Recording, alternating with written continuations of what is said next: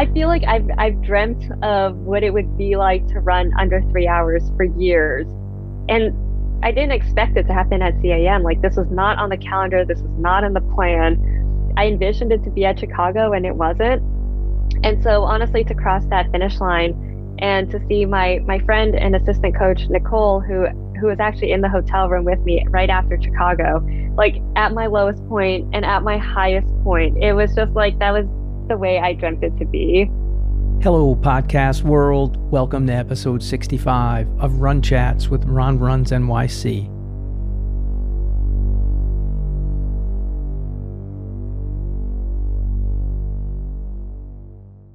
Ayn Bui has been on a quest to break sub 3 and would dream about what that would feel like while pushing through her toughest workouts. When she arrived in Chicago off what felt like the perfect build-up, the universe had other ideas in mind, and she had to walk off the course at mile 14 and take her first DNF. It was physically painful, humbling, and Ayn felt like she had let herself, coach, and closest supporters down. Ayn asked her coach, Matt Hensley of Boulder Underground, if they could take another crack at CIM, and he advised her to focus on getting healthy. This is where Ayn put her unique skills as a doctor of physical therapy and certified strength and conditioning coach to use. She built her own rehab program with a big focus on PT and strength and worked tirelessly to get back to running. It wasn't a certainty she would run till 5 days before CIM, but through incredibly hard work, she arrived healthy with no expectations just 8 weeks after Chicago. On race day, she met up with Anna from New York City and friend Kim at mile 3, and they worked beautifully together as a team. Against all odds, she got to have that day she had been dreaming about, running 2:58:33, smashing the sub 3 barrier. The agony and ecstasy of running just 8 weeks apart. Tears of joy, hugs, and celebrating with her assistant coach Nicole and coach Matt, who were both there to support her in Chicago and now at the finish line at CIM. So many lessons learned in this one. When Ayn isn't crushing races, she's deeply involved in the running community, operating her PT practice out of Renegade Running in Oakland, leading Wellness Wednesday workouts focused on injury prevention, strengthening, and mobility. She's also a USATF 1 run coach who understands how all of these areas need to come together to be the best running version of yourself. Hoping she follows through and publishes that rehab program as we discussed on the pod. I'm so excited to follow Ayn's inspiring journey. I hope you all enjoy this convo as much as we did, so let's dive on in and take a listen.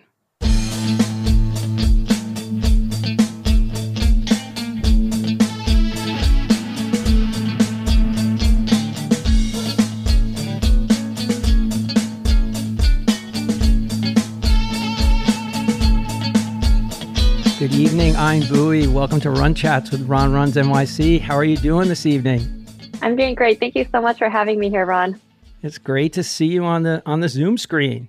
I mean, these conversations weren't nearly as fun before Zoom saved me.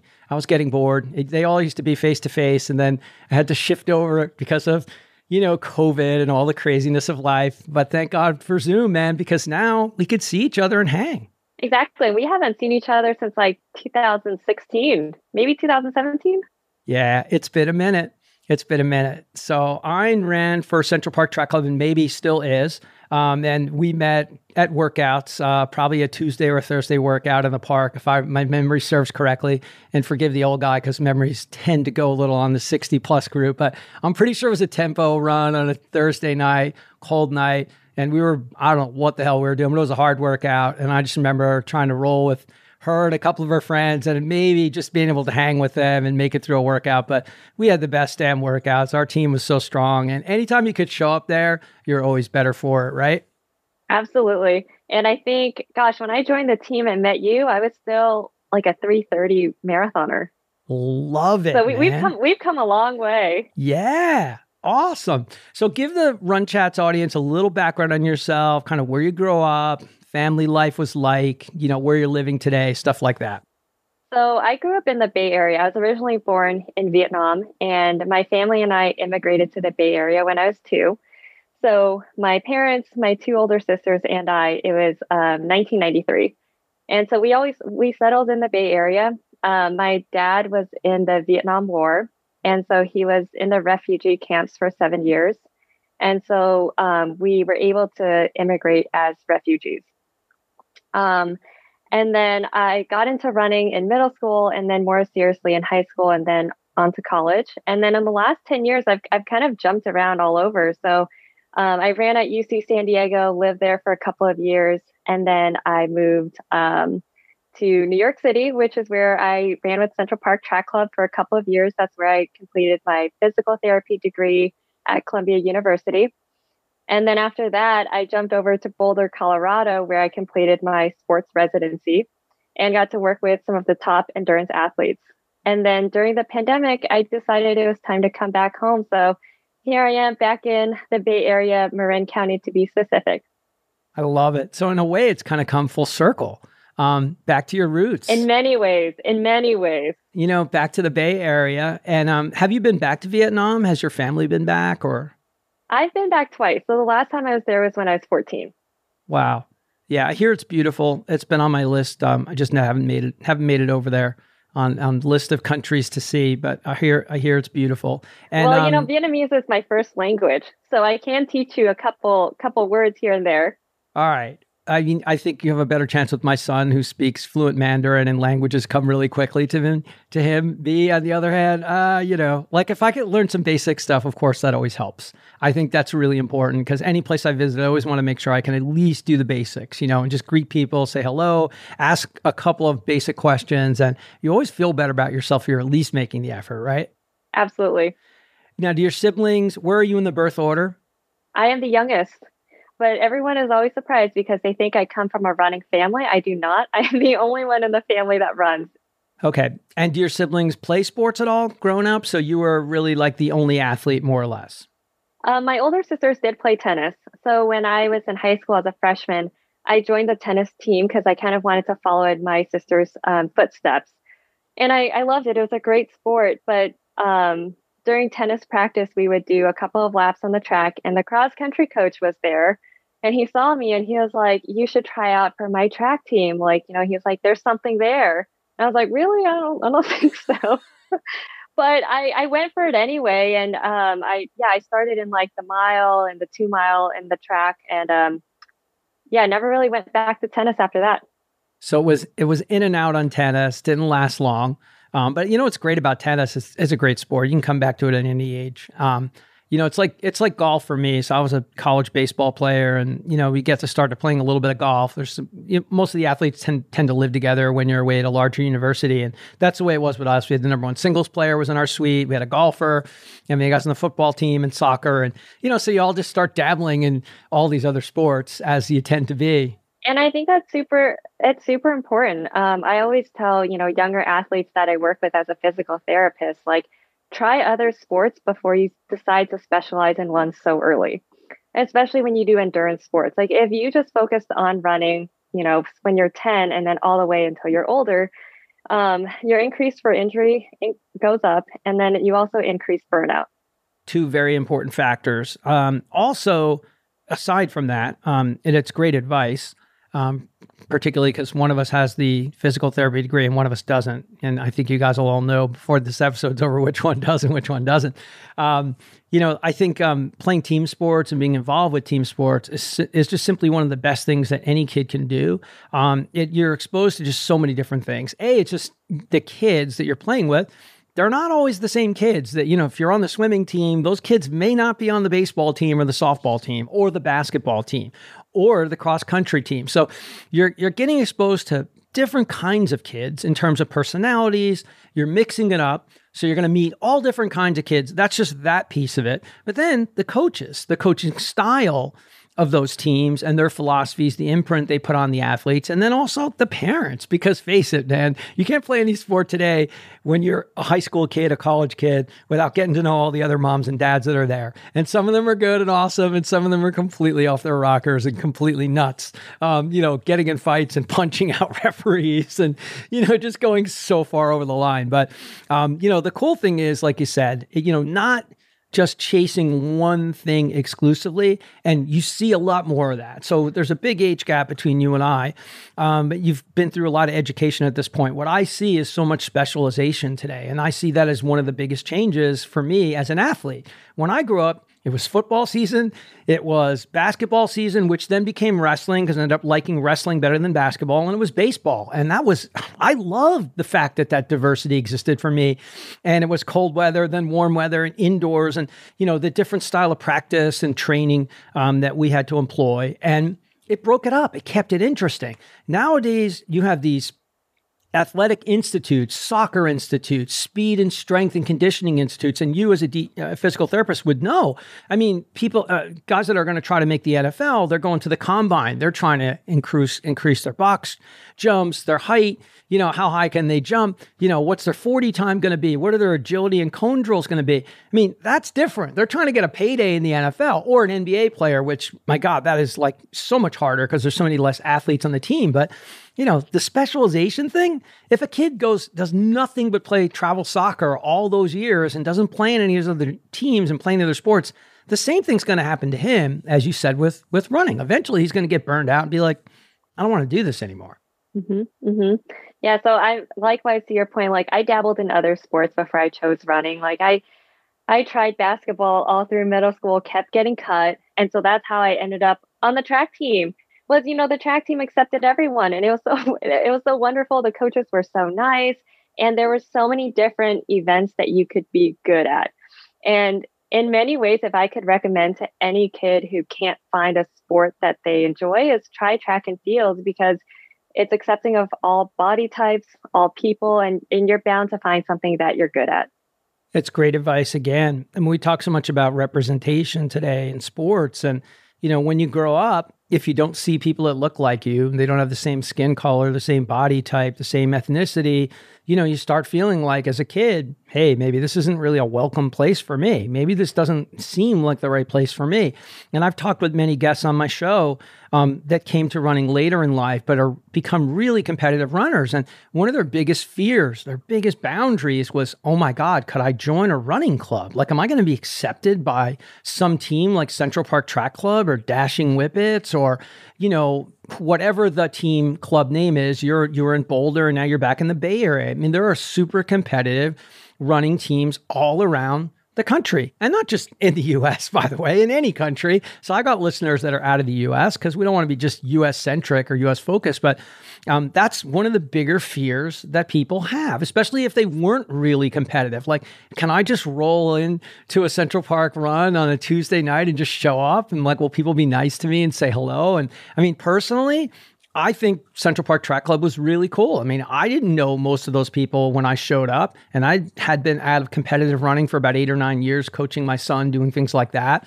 Obviously, it's a lot different for you. You were going to grad school at that point, right? You were at Columbia when we first met, right? I was, and I was honestly looking for a post-collegiate running team that was still going to be competitive, but also at the same time, like maybe I could have that flexibility where I can miss practice here and there, and no one would really give me a hard time about it. So it was the perfect environment. And then not only that, but the people in Central Park Track Club were extremely motivating. I found that, the men and the women they had really demanding jobs, and they had kids, and they had all these other stressors of New York City life, but everybody still made time to meet in Central Park at 7 p.m. on a Tuesday and Thursday and get the workout done. And so for me as a graduate student, I was like, okay, if these people can do it, I have no excuse. And on top of that, the Central Park Track Club women's masters team are extremely fast and impressive. So for somebody who ran post-collegiately, and I always felt like I was a little bit washed up, and burnt out, but to be able to like see women, in their 40s and 50s just kick my butt at practice, I really had no excuse. Like, I needed to step up my game. Yeah. I mean, some great observations there, because it's really true. And then, so we were going to the night workouts, but there's the morning club group that do the workouts in the morning, before work, before the sun's even up. And that group has grown significantly, particularly, during COVID time. because people didn't want to go to the larger night runs where there'd be more people. So they felt more comfortable in a smaller setting, understandably so. But yeah, it does really make you stop and, take notice because it's a special group. Very special. It is a special group. And like, there's no limit to like where it begins and ends. I mean, we have people like trying to go to the Olympics in triathlon or, in ultras running 100-milers, 200-milers. I mean, there's literally like no limit. And, the times that the men and women are running, and as you said, the masters, men and women are running just bananas. And then the program is founded, with a really strong track program. So people running indoors and outdoors and cross country. So it's not just about, grinding the miles, running marathons, which is kind of like my favorite. Although I love ultras too. So I'm a big fan of ultras and getting more into it as I go on because, speed definitely starts to go away at some point and you got to fight like hell, man, to hang on for it. But man, not only do you have your physical therapy degrees, but you also have a lot of other certifications. So talk a little bit about your other areas of expertise. I also know your USATF track and field, whatever the first certification is, I believe, right? As far as coaching. Yeah. So after I finished physical therapy school and I started working out in Boulder, Colorado with all of these athletes. What I realized was there are so many different factors and puzzle pieces that come into play that equals the healthy runner or athlete. And physical therapy is not the only part of that equation. Like people can come to PT twice a week for 8 weeks and they can do all the right things, but they can also leave the clinic and do all the wrong things in running. As you know, like it's so easy for somebody to just, not do an easy 30-minute run, but instead they'll go for an hour because suddenly they feel so good. And then they're back to your office injured again. And so for me, it was important to have that running certification, the running coaching certification. So even though I felt like I had a lot of experience running in high school and collegiately and post-collegiately, it was important for me to just get certified and be able to just create training programs for people, create return to run programs for people to help them come back from injury safely. And then on top of that, so there's that run coaching piece, but there's also the strength coaching piece as well, which I think is extremely important. In most traditional physical therapy models, what we see is, okay, like you come in injured, and once you get back to running to some degree, then you're discharged from PT. But what about that performance aspect? Like, what about the people that want to go back to running with time goals, Boston qualifiers, breaking 3 hours, ultra trail marathoners? And so for me, that strength training / performance area is a very beautiful transition between regular physical therapy and getting somebody to a higher level once they leave. That's so well said. And also, I think there's a huge gap there, particularly for masters runners. And it doesn't have to necessarily be my age masters runners. I mean, Gene Dykes is in his mid-70s running 250 marathons. I mean, Jeannie Rice, as a woman, is running in crazy fast times. And there are many other women besides Jeannie Rice. She's just the one whose name I always remember the way I remember Jean's. So the performances, and not just marathon, I mean, mile times, 5K times, half marathon times. It's really remarkably impressive what older masters athletes are still able to do. And I think, although I didn't talk to you about this before you came on, I feel like it's a huge gap in everyone's training program. Strength training is a must. And I'm calling myself out on it first and foremost, because when I ran the 60 miles for Tommy Ribs on my 60th birthday last year, and you don't even know this, but I was doing almost all my runs late at night, many times at midnight or later, just because of work obligations and everything else.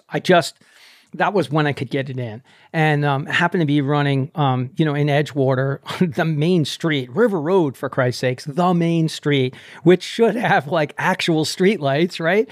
And I don't know, it was at 12:30 at night. God knows what the hell time I was out there. And I just hit this section of street where there were 4 or 5 street lights out in a row, and there was just a dip in the pavement, and I caught my foot and I just flew through the air like Superman, and I smashed my knee, and it was swollen like crazy. And most people would have just literally, either walked home or jogged home from there. But I wanted to get my third straight 100-mile weekend. Okay, third straight 100-mile weekend, like Oh, days man, days Ron. before my 60th birthday. Psycho madman. So I not only do not stop at this point, because we all know, and you know this with your degrees, with a running injury like that, a bone, a hard smash, there comes a certain amount of time. If you can just get going again, the adrenaline will flood that area. I don't care if you fall on your ankle, you fall on your elbow, you fall on your knee. If it's broken, it's going to be broken. But if it's not broken, if it's just smashed really hard, the adrenaline's going to flow. You're going to start going. It was also freezing beyond belief. I proceeded to run to the Armory. Okay, I was in Edgewater at the time. So I ran to the Armory, turned around, came back. I got exactly 20 or 21 miles, which put me for my third week of 100 in a row. And said, okay, I'm off tomorrow, and I'm only a few days from the run. Maybe I'll just take off between now and then, but I really wasn't going to take off. I was going to keep going because Des, I don't know if I'm sure you follow Des Linden, but Des did this thing called Des-Tober, where every day, so the first day of the month, you only had to run 1 mile, then 2 miles. And as the calendar went, you had to run, think about it, the end of a calendar, 25 miles one day, 26 the next day, 27, 20. So each day it kept going up exponentially. Now, she is a pro, would split her runs up 2 a day or 3 a day. So she got to 500 miles was her highest mileage. I was right there. I was going to get 500 miles, but I was my knee was so swollen and so sore. I'm not that dumb. I was like, okay, I can't run. And even my dog was just looking at me when I would take her out, what are you doing? Why aren't we running? I'm like, no running. No, don't pull me, So I hobbled around for a couple of days, and then the weather forecast came in, below zero wind chill, coldest day of the entire winter. All my friends are like, you just please, just make it next week. Switch it to the week after. I'm like, it's not my birthday next week. I put it out on Facebook and Instagram. I'm trying to raise money for this guy's family. I need to do it on the day. So I get up that morning, and I'm not limping or anything, but it's still really sore. And it was below zero. So I end up finding out after, I didn't know, but I ran 60 miles on an acute stress fracture of my medial femoral condyle, right? That's the bone that's in the knee, underneath there. Yeah. So I had an acute fracture of that, but yeah. So, going back to, calling myself out on it, I couldn't run for 4 months. So I did a lot of indoor bike training, with using the TV screen and riding against other people. It's hard to make that call when it's your body. And I'm impressed, quite honestly, how an average person with no formal knowledge of running injuries kind of makes that decision of, okay, when am I going to stop running? Hey, it's one of those things. Once I commit to something, and this is different. When you're doing something for somebody else, it's a completely different deal. It's not like you're running the New York City Marathon, or we'll get to your Chicago, because this is a real case in point. It's a case study, but it's different. Not only is it different in every way, you're younger, you have other options, there'll always be another race. This was a fundraiser for a guy whose family needed the money. I mean, they had millions of dollars in hospital bills. I mean, even though I never met him in my entire life, I was fully invested in this thing. I had to do it. And I started running. It was so cold, I couldn't feel it. So that was the good part. The bad part is, it was messed up. But I made it through fine. And, Metzel, my doctor for HSS, was like, dude, how did you run 60 miles on this? I thought I was looking at someone else's MRI. You're walking around my office. You're beaming. That's spectacular. He goes, you're the fittest friggin' 60-year-old guy. He goes, you were so happy. He goes, your energy. He goes, you were barely limping. He goes, people that have this fracture come in a wheelbarrow. They're on crutches or they're in a stretcher, not a stretcher, a wheelchair. And I'm like, dude, what are you talking about? I'm fine. He's like, no. He goes, are you sure you didn't look at the wrong MRI? He's like, no. He goes, and I'm thinking, I'm going to be out for 3 weeks, 4 weeks. He's like, no, this could be 6 months. I was just like, what? So long digression there, but strength training for me, because I couldn't run for 4 months. Yeah, I was riding the bike, and I was even riding outdoors once he cleared me, but I know at my age, and you can speak to this it doesn't have to be for somebody who's 60. It can be anybody, 30, 40. Okay. You need to hold on to muscle. Okay. It gets harder to hold on to muscle, to build muscle as we age. So you don't need to be my age. You can be 40. You can be 35. You need to put it into your practice. So I'm calling myself out on it 100%. I need to come up with a full routine to strengthen myself. I'm great at foam rolling. I'm great at like triaging my areas. I got the best sports chiro, Dr. Duggan, who was part of Duke for years, and now he has his own practice. He works on Meb and a million other athletes, but I can go to him in 2 seconds the way you would know if my left hip is a little bit out of alignment. I just know. I know from running from all these years. I know. But I want to build strength training into my practice. So talk about how that would help you, me, and every other runner out there. How does it help make you a better runner? And how does it going to give you more longevity in the sport? Yeah, for somebody like you, Ron, or anyone who suffers from bone stress-related injuries, that's kind of like the number one no-no for running. Right. There's other injuries that runners get, such as, muscle strains, tendinopathies, and those you can kind of run through as long as the pain is manageable and you're doing the appropriate PT exercises. But anytime someone's diagnosed with a stress fracture, it's absolutely no running. So that's kind of where strength training comes into play, is that the stronger that your muscles are, the less stress goes into the bones. So stronger muscles offloads impact going into the bones. And then in other terms of performance, the stronger your muscles are, for example, lifting heavy and recruiting fast twitch muscle fibers, that's going to help you with, for example, if you were to run a marathon, you're not just using those slow twitch muscle fibers, you need gears. And you need to be able to recruit those fast twitch muscle fibers quite quickly during any kind of race.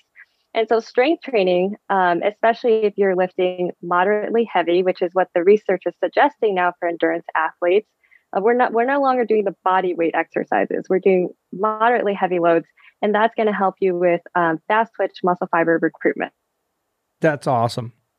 I think would be really great if you had even just like a sample program. You don't have to, it doesn't have to be the full blown thing, but just a sample, a couple of examples like lifting heavy. That's all of what I'm reading. That's all of what the research says.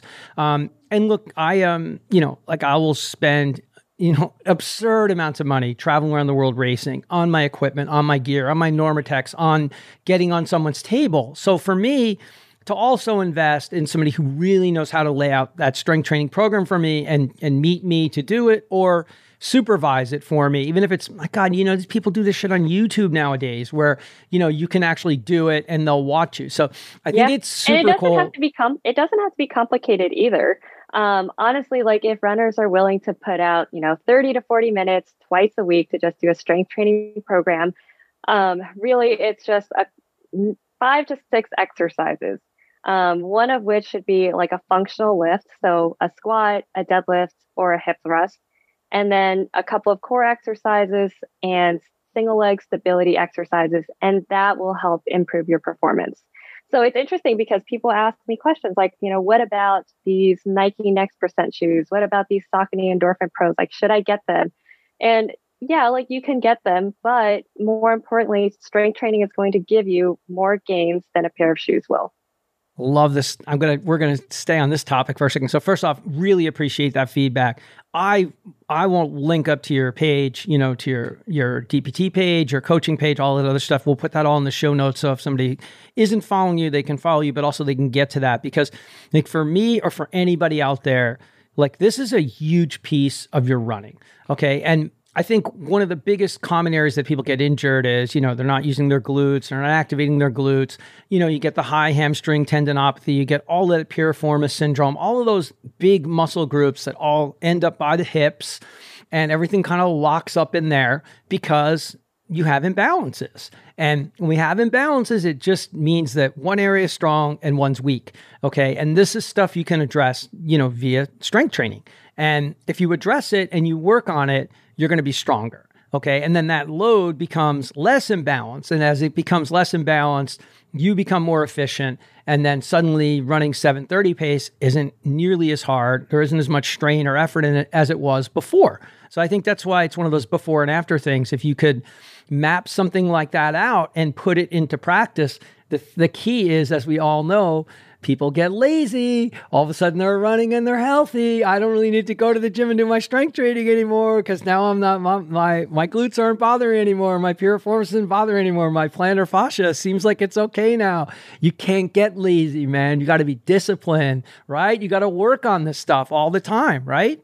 Absolutely. And there's actually really good research out there. One that I was reading yesterday, it's a meta-analysis study that looked at 25,000 athletes with 3,500 reported injuries. And basically what they found was that a strength training program twice a week for 16 weeks would decrease chronic overuse injuries by 50%.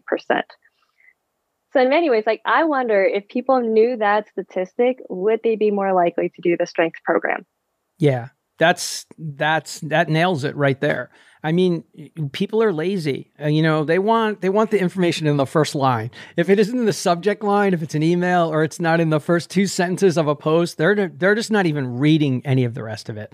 And that goes for my Instagram post, your post, or anybody else's, man. So tip, man, you better get it out there right up front, man. Just put it right at the top.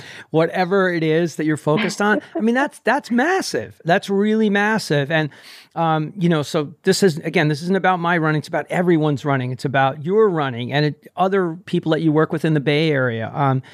Being healthy and being a runner, that needs to be in the same sentence a lot more. Not on the sidelines, not in the DL. Oh man, I can't run right now. I can't train right now. And we want to encourage runners to have better habits so that they can remain more healthy. But one point that you brought up there, I want to double back to. So the carbon plated shoes, obviously, they help us with performance. It's not even a debatable subject, and I'm fine with it. You use whatever you have. I've been doing this for 30 years. I ran in the lightest, fastest shoes that Nike made 30 years ago, and I'm going to run in the fastest shoes 30 years from now, God willing, if I'm still healthy enough to still be running. I hope so. I really do. But this is one of the things I counsel people on all the time, and I'm not coaching anymore, but I certainly share a lot of running advice with the people who want to hear about it, either on my podcast or when we go on group runs or we get together. Way too many people are using their carbon plated shoes for literally every fucking run, people. That's not what they're for, okay? And I could tell you firsthand that those carbon plated shoes are designed to spring and roll you forward. I don't care if you're a heel striker, a midfoot striker, or if you have to be a toe striker because maybe you got a high arch. Most people who are a forefoot striker have high arches. It's not because they want to run in their toes. It's anatomy. That's generally the way it works out. And there's obviously a lot more heel strikers out there, including great marathoners in the history of time that are landing that way. But when you wear those carbon shoes and you wear them every single day, you're putting more torque on your shin, different muscle parts that you know about, and even probably your bones and anatomy, because that roll forward, that push forward. And I think it's really a bad practice. I tell everybody, hey, I'm not saying you want to use them on a long run to make it easier for your legs to recover, to hit certain paces on the run. If it's a long run where you're trying to get some marathon pace miles or maybe even faster, it's great. You want to use them on a tempo run, great, but not every run. So what are your thoughts on that? You can totally disagree with everything I said there. I like point counterpoint. I'm good with that. Oh, Ron, I can talk about shoes all day.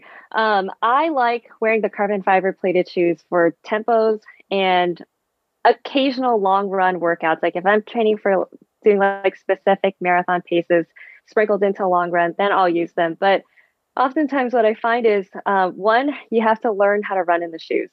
So if you're not used to it, you kind of have to start using them slowly so that your body adapts to it over time. It changes your running mechanics. We all know that's true. Everything in moderation. And what I find is that novice runners who wear carbon fiber plated shoes for every single run end up with more foot and ankle injuries. And one thing that I like to tell people too is you should still be doing your PT exercises if you want to keep wearing the shoes. Because what happens with a carbon fiber plate is that you don't have to use the muscles in your foot as much to propel you forward.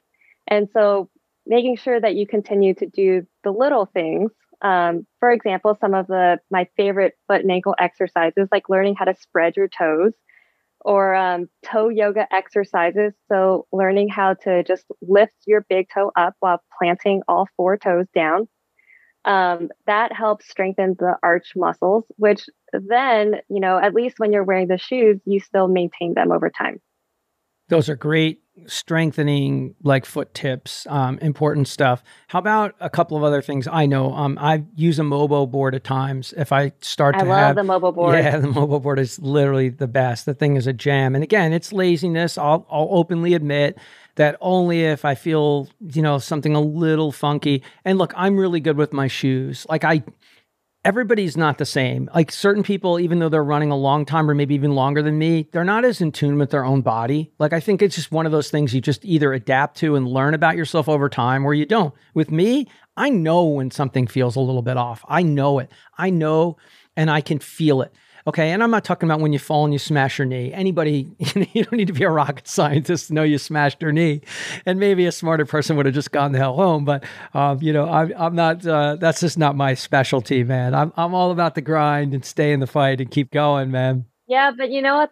That's a skill as a runner over time, and just increasing your longevity in the sport is learning how to listen to your body. Most of the time, we end up with these chronic injuries because we ignore what our body is telling us. And I honestly think that if we listen to our bodies and we modified, the workouts according to what your body is telling you, you're not going to miss that many days out of the year injured. If we stopped focusing on the week, okay, and started looking at the longer term, and it doesn't need to be like the whole year, because look, everybody at some point is building their year around something. And sure, some of the runners that you might be treating might be trying to make the Olympic trials. You might be trying to make the Olympic trials. Other athletes that I run with and train with might be trying to make the Olympic trials, or at least run in the trials. Their chances of making the team might be about as good as me making the team.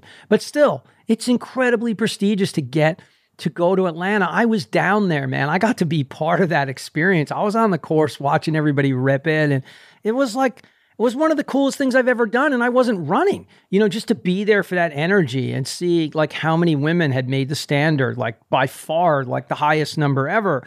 And now they adjusted accordingly because, it needs to be a hard standard. It needs to be a really tough standard. But going back to the feet stuff, barefoot running too.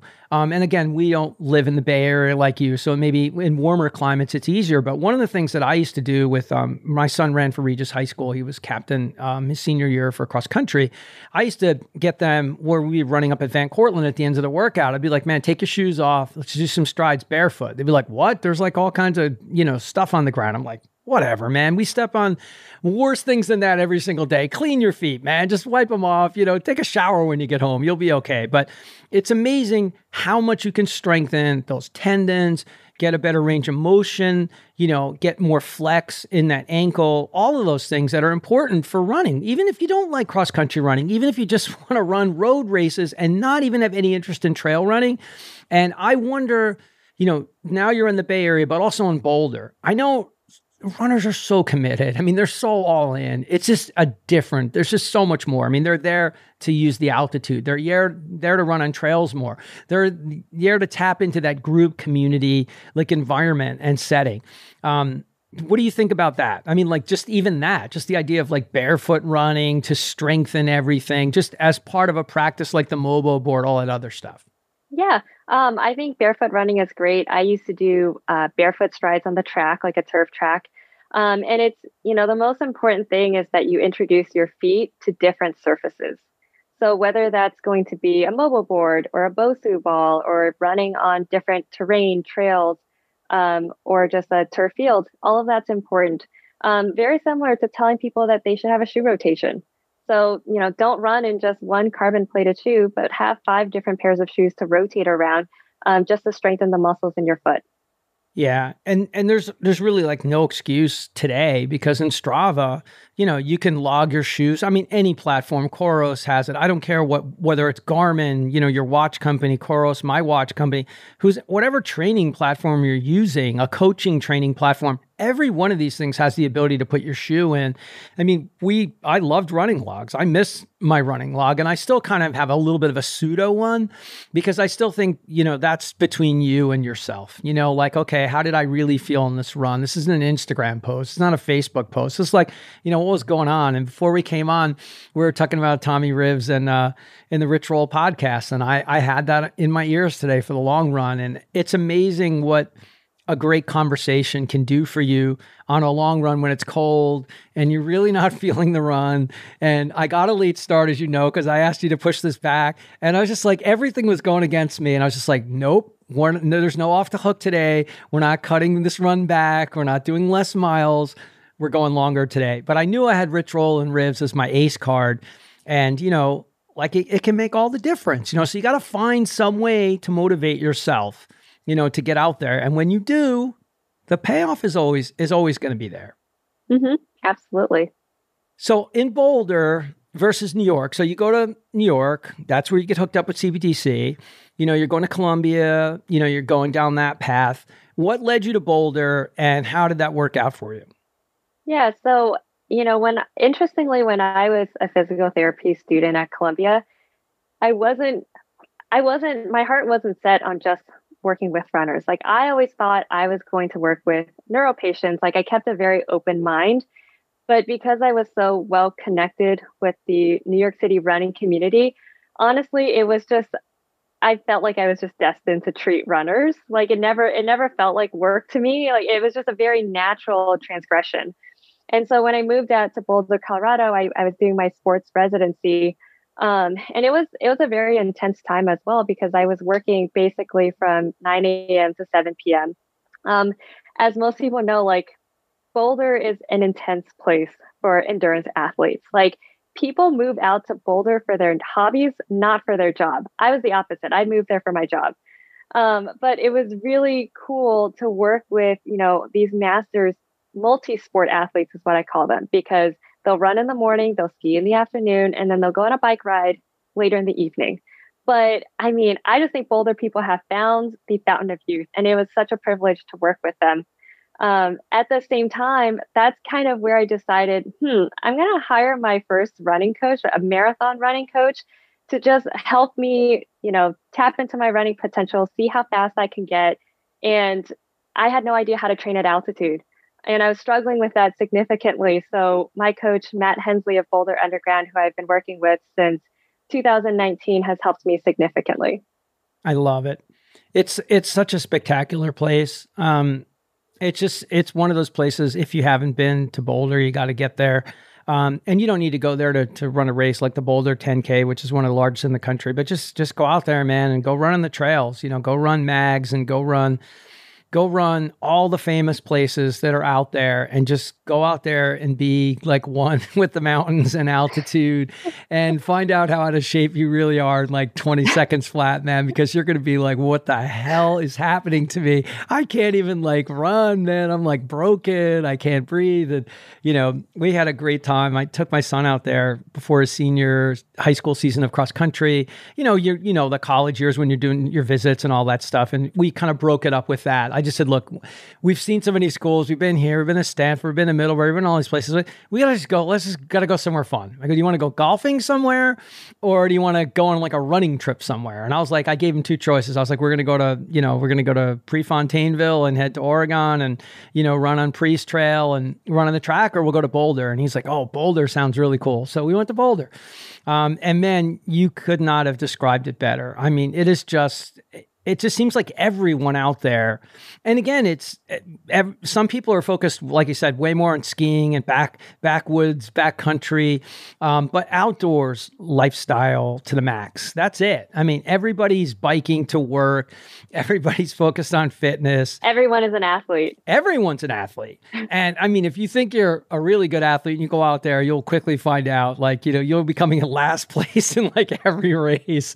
And you will be humbled like so quickly. Or if you show up for a group run or something, you'll get dropped. And it's just like, okay, well, this is maybe not working out quite the way I wanted. So now, did that have any impact in you hiring a coach, or you just really wanted to, see, how far you could take your running with somebody else, like kind of, prescriptively handling it for you?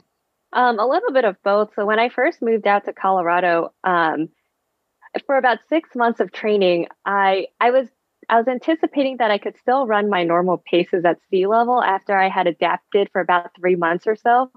And it just never happened. And actually, when I was in Boulder, I finally got my ferritin levels checked by my doctor, and it was extremely low. So that didn't help the situation with training at altitude.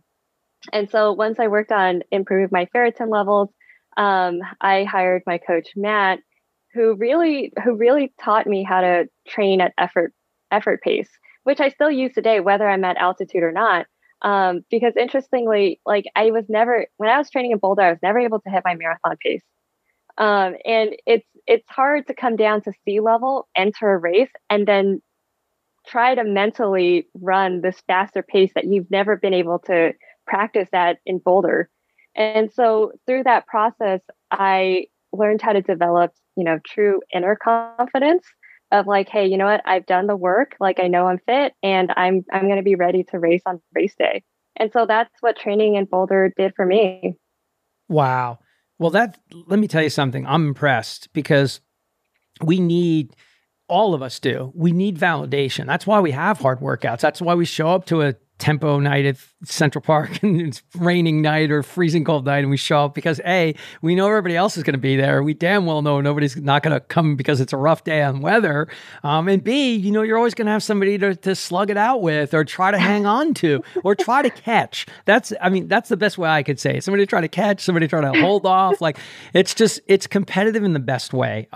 It just is. Everybody wants everybody to do well for sure. But at the same time, nobody is going to let you roll by them in a workout. I mean, no one I ever ran with anyway. I'd be like, they'd be like, see, it's me. They'll be like, they're going to crank it up another 10 seconds a mile. I'll be like, all right, I'm already ready for that. So I gotta shift gears, but to run at a pace that you really haven't been able to hit and I totally understand it because everything is so much harder at altitude. And even if you're there a couple of years, I follow Nasal really closely on Instagram. And I love how they share their workouts. They don't just share the workouts in a write-up. You see them running on Lake Mary Road. You see the paces they're running. It's on video. You see Ben on the bike or, you see Steph's husband, Ben, who's an amazing runner in his own right. He's made multiple national championship teams and different distances, et cetera.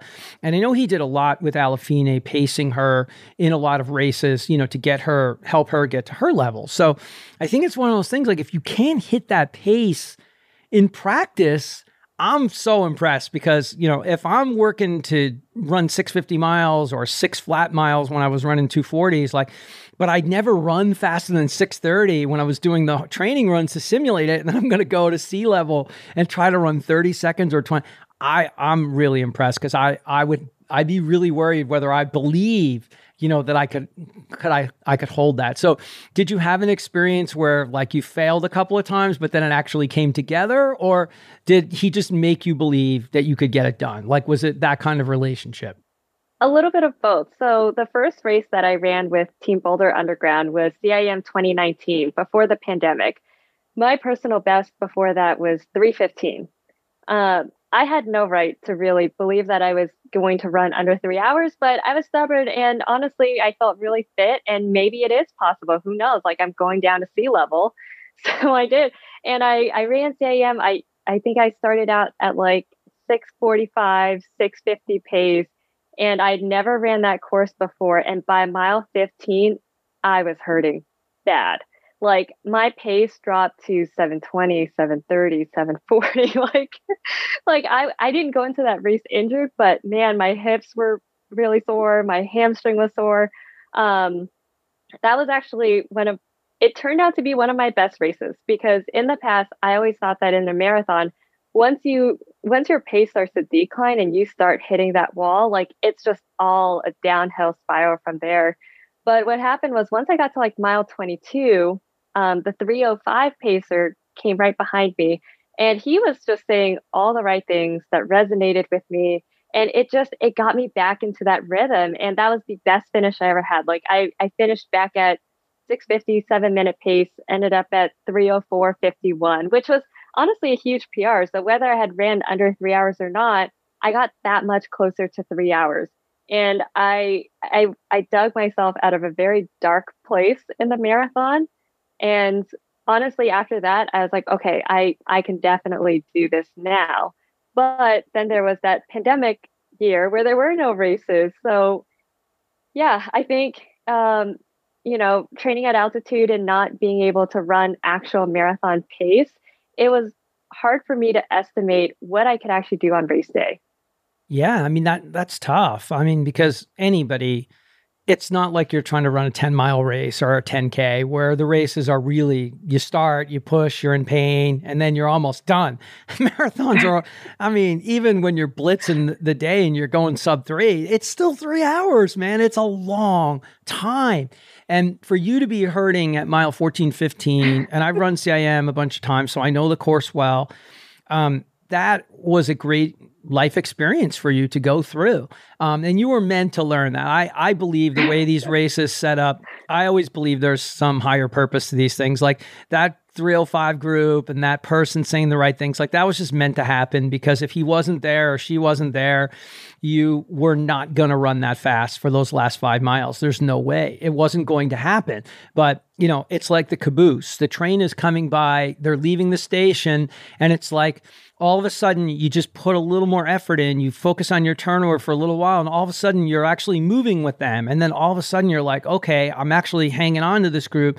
Let me just stay with them. I'll just stay with them one more mile. And, it's amazing how quickly we can turn from in the dark place or in a darker spot to all of a sudden, I only have 4 miles to go. If I could hang on to this group, and it's all between the ears, Ron. Yeah, but not only that, you ended up getting a huge PR. So you're dropping 720. You're going 645, 650s. Then you're going back to 720s or slower, and then you have a serious rally. And for anybody out there that's ever hit a rough patch in a race, if you can finish a race like that, even if it's 1 mile at the end, 2 miles at the end, you have to find the silver lining. Okay. You got to find the silver lining in your race, in that day, in your preparation. And then you got to do the true postmortem, man. That's why I love Goggins, man. You got to take it apart and you got to study it. And you can't lie to yourself. You can't be bullshitting yourself. This is not some Instagram post. This isn't Facebook. This is you. This is Ein's race. It's Ron's race.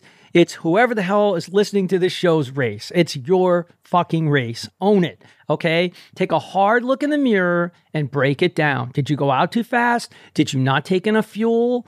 Did you have a shitty meal the night before? Did you not sleep? I don't care about sleep. I don't even want to hear about sleep. If you slept 2 days before, 3 days before, I don't even want to hear about sleep. I don't hear one word about it. You'll be fine. You don't need to have, if I slept 4 hours the night before any of my marathons, it would be a miracle. Okay. I'm like awake, ready to roll, like ready to do the race. Okay. So I'm just going to get up way earlier anyway, because I might as well just get up and I take a shower and I have my routine. I'll eat crazy early, whether I'm bringing my own gluten-free oatmeal or other things, or if it happens to be at a hotel, if I happen to be staying in a really nice hotel, like a Four Seasons or a Ritz or something that might have a really early delivery to my room, or maybe they even have a ballroom open like they did for us in Boston this year. They actually had it open.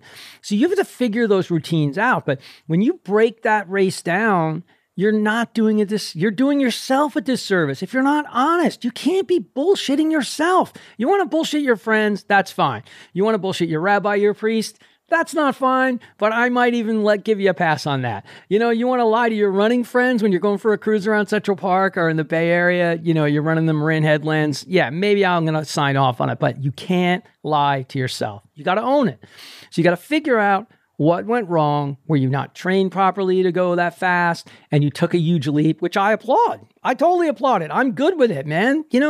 Go for it, man. The worst thing can happen to you is exactly what happened. Okay. And then the rest of the day, whatever it threw you, when the end was there and you could have just signed off on it, you got really tough, man. And you grabbed a hold of what you had when you got the chance and you fought your way to a sub 305, which was a huge, huge win. So the thing is, at that point, you may not have been fit enough. It could have been that. Maybe you didn't have enough marathon miles at that pace. Maybe you didn't have enough tempo runs. Maybe your fueling was off. Do you think at that point, like what it was at that point? Do you think it was just not, you weren't ready yet at that point? You needed more development?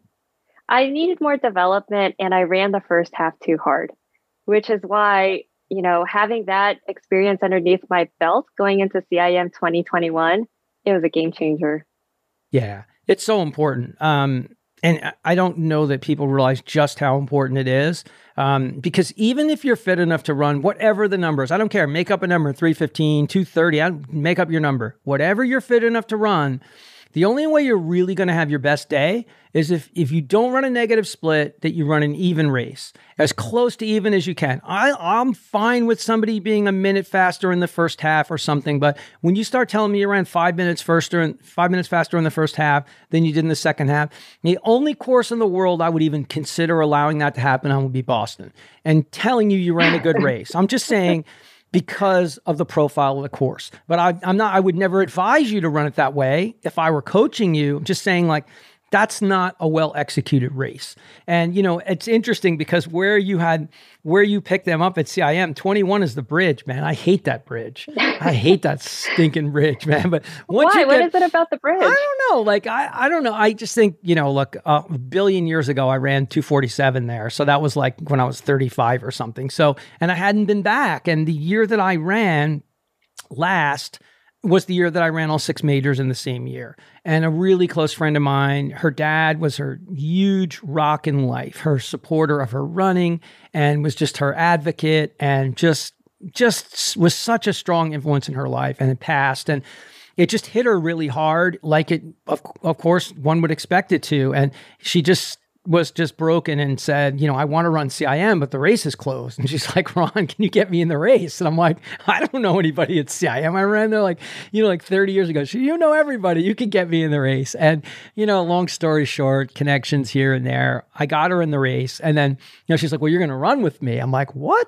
I just ran all 6 majors. I'm not running this race too. She's like, you got to run with me. You're the best pacer. So the beauty of that story is, her man is awesome. We got to hang out, the 3 of us, and she only needed me for, I think, around 13 miles. It was just this beautiful, beautiful thing. And how CIM is, you can just see for really long stretches. So she started to get a little gap on me, and she trusted me with the pacing. And we had this long talk about her dad being on her shoulder, and she felt his presence the whole weekend. So I ran on the other side of her, and I could just see her slowly get, 5 seconds on me, 10 seconds on me. And I was, there was a part of me that was going to say, like, hey, it's still early, because it was only like 14, 15 miles in, but I've learned, you never know when you're going to have your day. You never know when you're going to feel great. You never know. Exactly. And, don't give up. It was not my day. It was her day. There's only one reason on earth I was there. It was for her, to see if I can help her out in any way. And, for the longest time, she was just, 10 seconds ahead of me, 15 seconds. And then I think she ended up getting about 3, I don't know, maybe even 4 minutes on me. And it was right around the bridge is where it really started to overdose. I think that's why I hate that bridge, because I was just like, I'm not running hard anymore. She doesn't need me. She's good. I'm here. If something happens, God forbid, she gets a cramp, I'll get her going again, and, I'll be there for her. But she ran a PR. She got her BQ. It was just a great weekend. So maybe that left a mark on me, like that bridge. I think I was just like done at that point, like seven marathons in the year and a 50 miler, and God knows how many other things I did that year. But yeah, so it's not that bad, right? See, the bridge isn't that bad, right? No.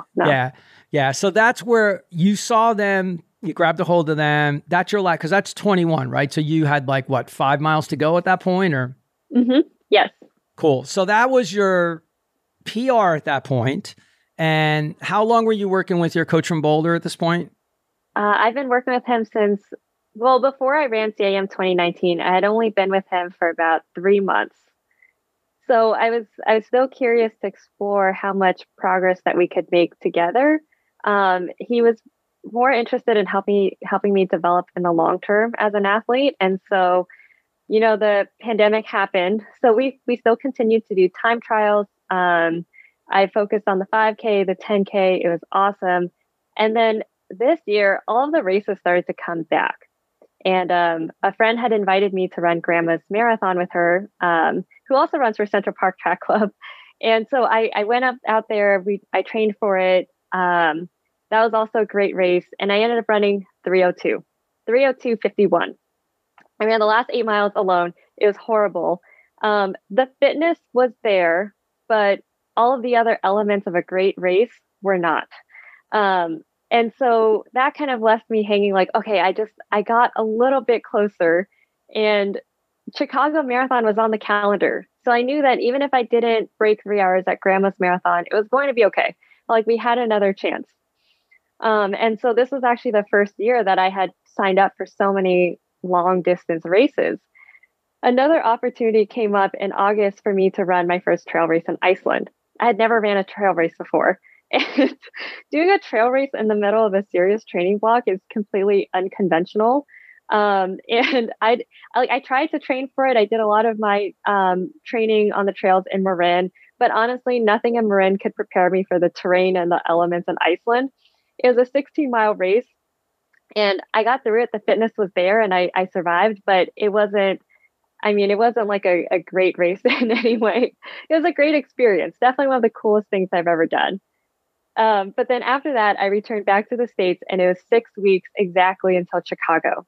And the training went perfectly. I did all of my strength training, all of my PT.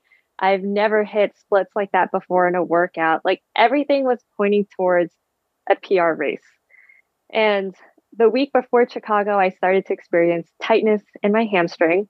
But I think, as most people know, I never feel good during a taper. You always feel kind of flat. You start to feel like aches and pains that you've never had before during training. Phantom injuries appearing out of nowhere. Yeah, which seem exactly. like 100% real. 100%. Yeah. Like you're convinced your leg is broken, your foot is broken. I'm like, well, I can't walk. I don't understand. But sometimes they actually are real. That's the difficult part of trying to figure it out. Mm-hmm. So I got to Chicago, and it was so humid and hot. Like you can just feel the moisture in the air. And our biggest concern was how we were going to race in those conditions. It wasn't going to be sub 3 hour conditions.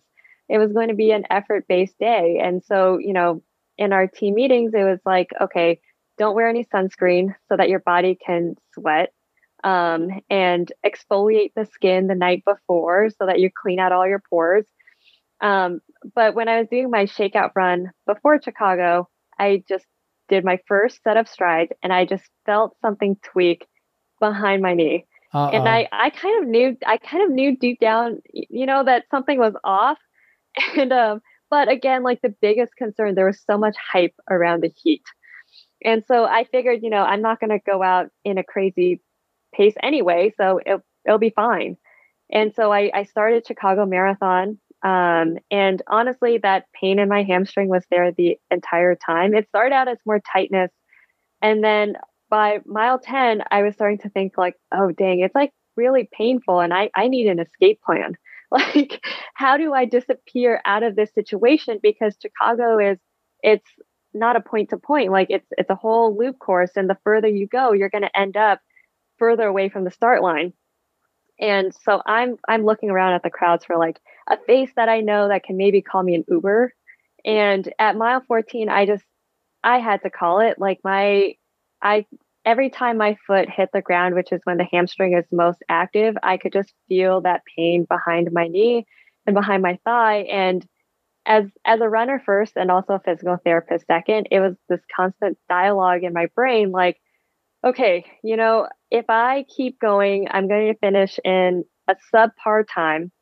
I'm going to sacrifice possibly 4 to 12 weeks of a rehab. I'm going to, the risk of re-injury is going to be even higher. And so knowing that, like, I didn't know I was going to run CIM when I made that decision, but I knew I had to call it. So I walked into the medical tent, and I got on the bus, which I call the bus of shame, but it's really not. It took, Ron, it took me like over an hour to get back to the start. And I'm sitting on this bus with, 10 of these other fantastic runners, and they drop us off back at the start right when all the pros and the elites are finishing. And so we're wrapped in a space blanket, but people are like applauding for me as I'm trying to walk back to my hotel room, like, congrats on finishing. They think I'm like some professional athlete. I'm like, no, no. Like, I just head down, just walked as quickly as possible back to my hotel. And yeah, quite possibly the worst race. Like I think as a marathoner, you kind of create these scenarios and backup plans in your brain. Like, okay, like what happens if I get a stomach cramp? What happens if I get a calf cramp? What happens if I have to go to the porta potty? But I never thought that I would have to DNF from a race due to an injury. Well, that's incredible. First off, you made the right call, obviously. But most people, a lot of people wouldn't do that. They would just keep going. And I think it gets celebrated too much. And it's kind of hard because right behind me is my podcast sign and stay in the fight. And, like we do tend to glorify, and Goggins does, I do, people glorify being tough, being a battler, being a fighter, someone who doesn't give up. And that's great. But there is a time and a place to battle on. There is a time and a place to keep going. And there is a real injury versus I'm sore, my muscles are tight, I'm cramping. I mean, we have control of certain things and the rest of the things are out of our control. And that is the single hardest stuff to like kind of figure out and troubleshoot as we're racing when we can't figure anything out. We can't do splits. We can't do this. Like, my God, like if our biggest problem in races should be, when do I need to take my next gel? Like that should be our biggest problem, or I need to get more fluids in, or my stomach's bothering me. It shouldn't be, gee, I think my hamstring is going to rip off, or I'm really in a lot of pain. And so you made a good call, and it isn't an easy call.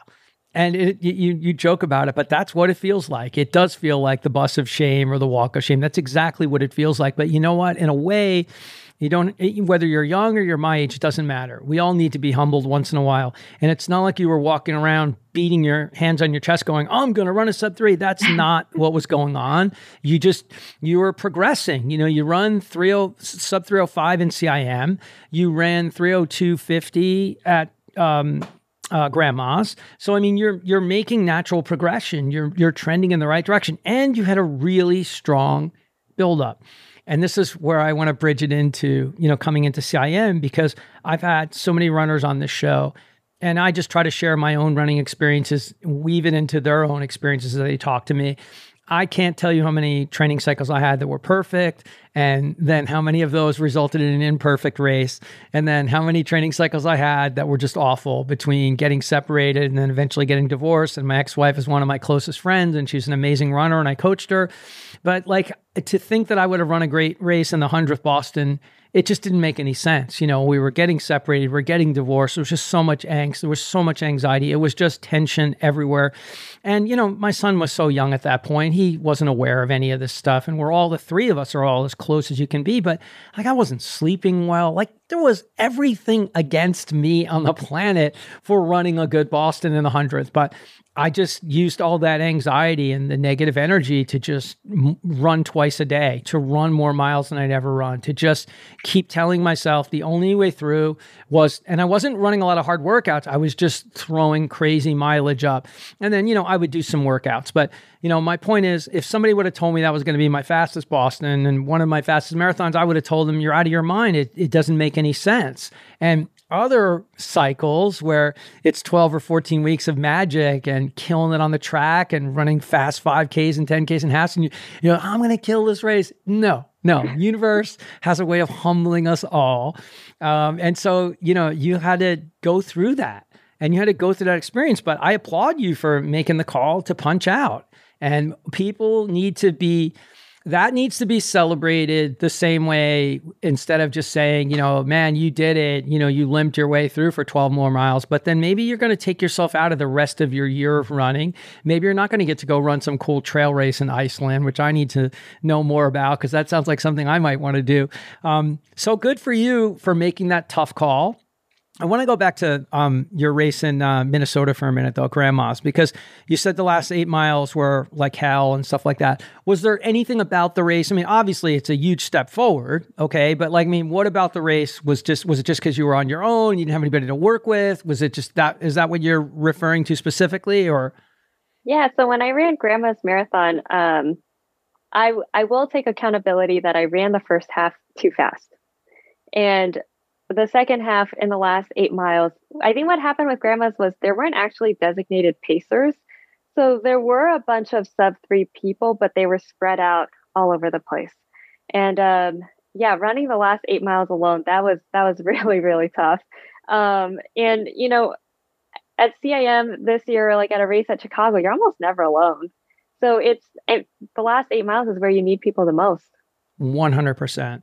And it's so different. I just, like the races, we race in Central Park. There's so many runners there, right? And I'm sure in the Bay Area or in Boulder too, you're doing a race, even if it's a local race. I mean, there's just a lot of runners, and there's a lot of fast runners. There's almost always somebody to try to grab a hold of, or just hang to, or catch up to that group, let's say. And grandma's is, they have the half and the full. So it's like, and it's kind of going on at the same time. It's a little bit of a mystery. And the great pacing groups that exist in Chicago and a lot of the other majors, and most certainly CIM has become the place, quote unquote, to go chase, your fastest time or try to make an Olympic trials qualifying standard. And I think they've really perfected that whole, kind of they've made it into like a successful model. I mean, they're marketing it well, and they're getting better and better runners to pace those groups, and faster men and women are showing up out there and throwing down times. And then, so this brings more people onto my show, which makes me happy. So, and then more success stories, but we don't get to the success stories in life until we fail a few times. We got to fail, and we got to. I agree. I'm there. Life has no coincidences. See? You see, it's true, because like if you just keep going, everything wants to be linear. Life isn't linear. There's nothing about our lives that's linear. We don't just get to a 4.0 GPA and then just keep going up. And first off, you can't go any higher unless they have some fake grade scales, which exist today. But you know what I'm saying? Like we keep going up. At some point, our trajectory doesn't keep going up. Okay, that's not real. No one does. And even a beginner runner who has no training whatsoever and maybe is losing weight and getting healthier and fitter and adapting, they're going to improve, but they're not going to just keep going up on this rocket ship path. Eventually, reality is going to set in. They're going to get some injuries. They're going to stop hitting PRs at every distance. And to be in this sport a long time and to have longevity, you got to figure out, hey man, what motivates me? What's going to get me out of bed in the morning? What's my next big goal going to be? And they don't all have to be time goal related. Now, to me, those are the ones that tend to stick the most. When people that are driven and focused and goal oriented, they stick the most, unless it's, fundraising or a big charitable initiative, or they've lost their mom or dad or somebody close to them for ALS or something, and they really are really actively involved with a charity or something like that.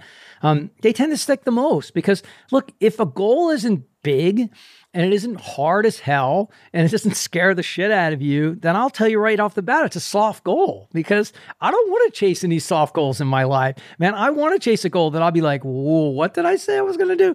Oh boy, now I'm really in trouble. And when you actually get that big goal, oh my God, it just means so much more. Oh, hell yeah.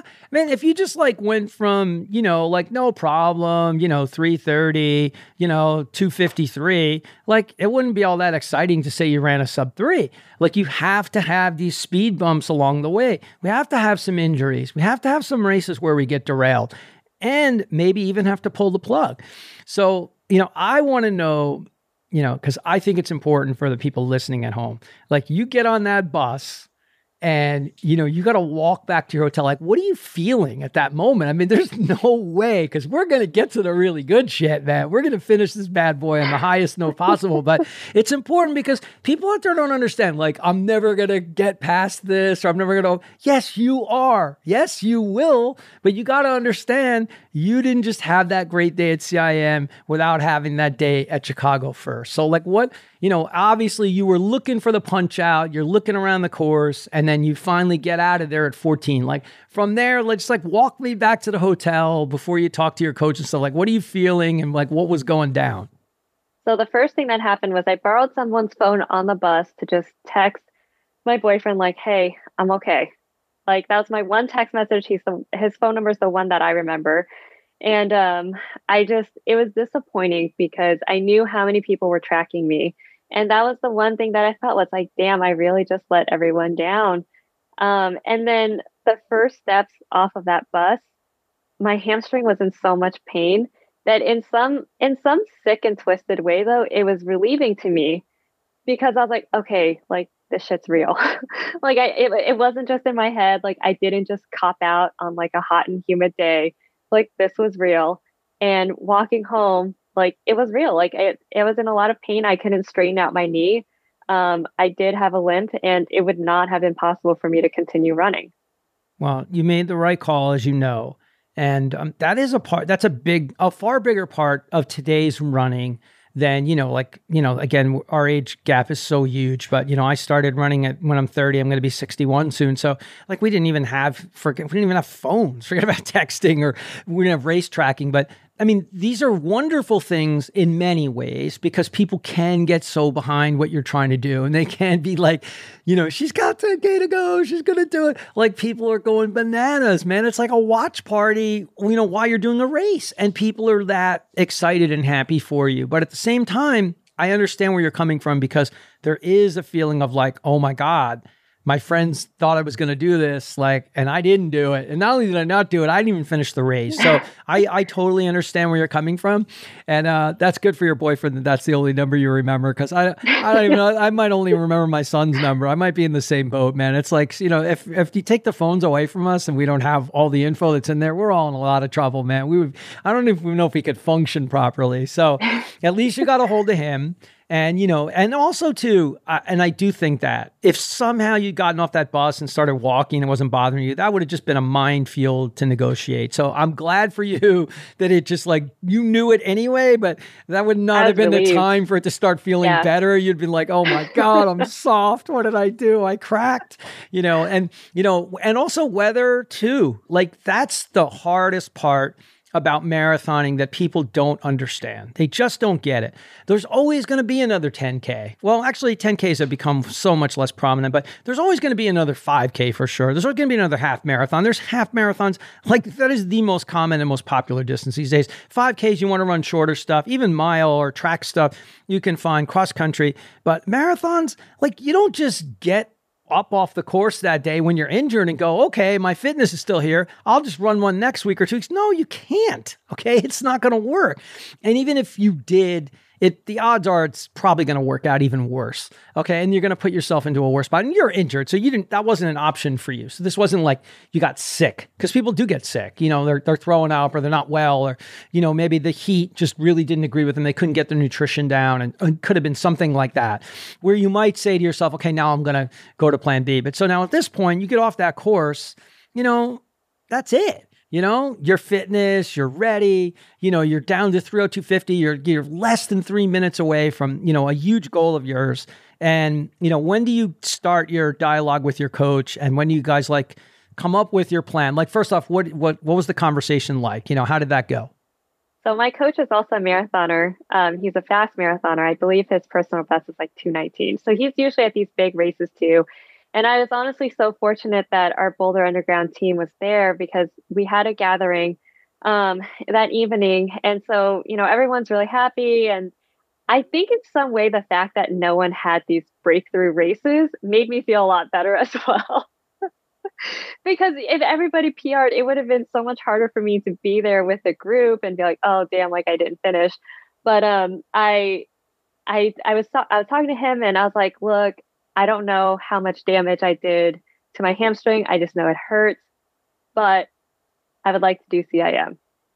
And he was like, he gave me this look, and he was like, just focus on your rehab. Just get better. And so, I didn't push it, but I was fortunate enough to actually get a transfer bib.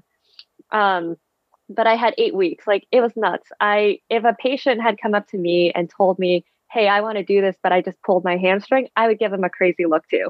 Don't even do it. But I had 8 weeks basically from Chicago to CIM to rehab this hamstring, let alone I couldn't walk, and then not lose fitness, and then get ready for another race.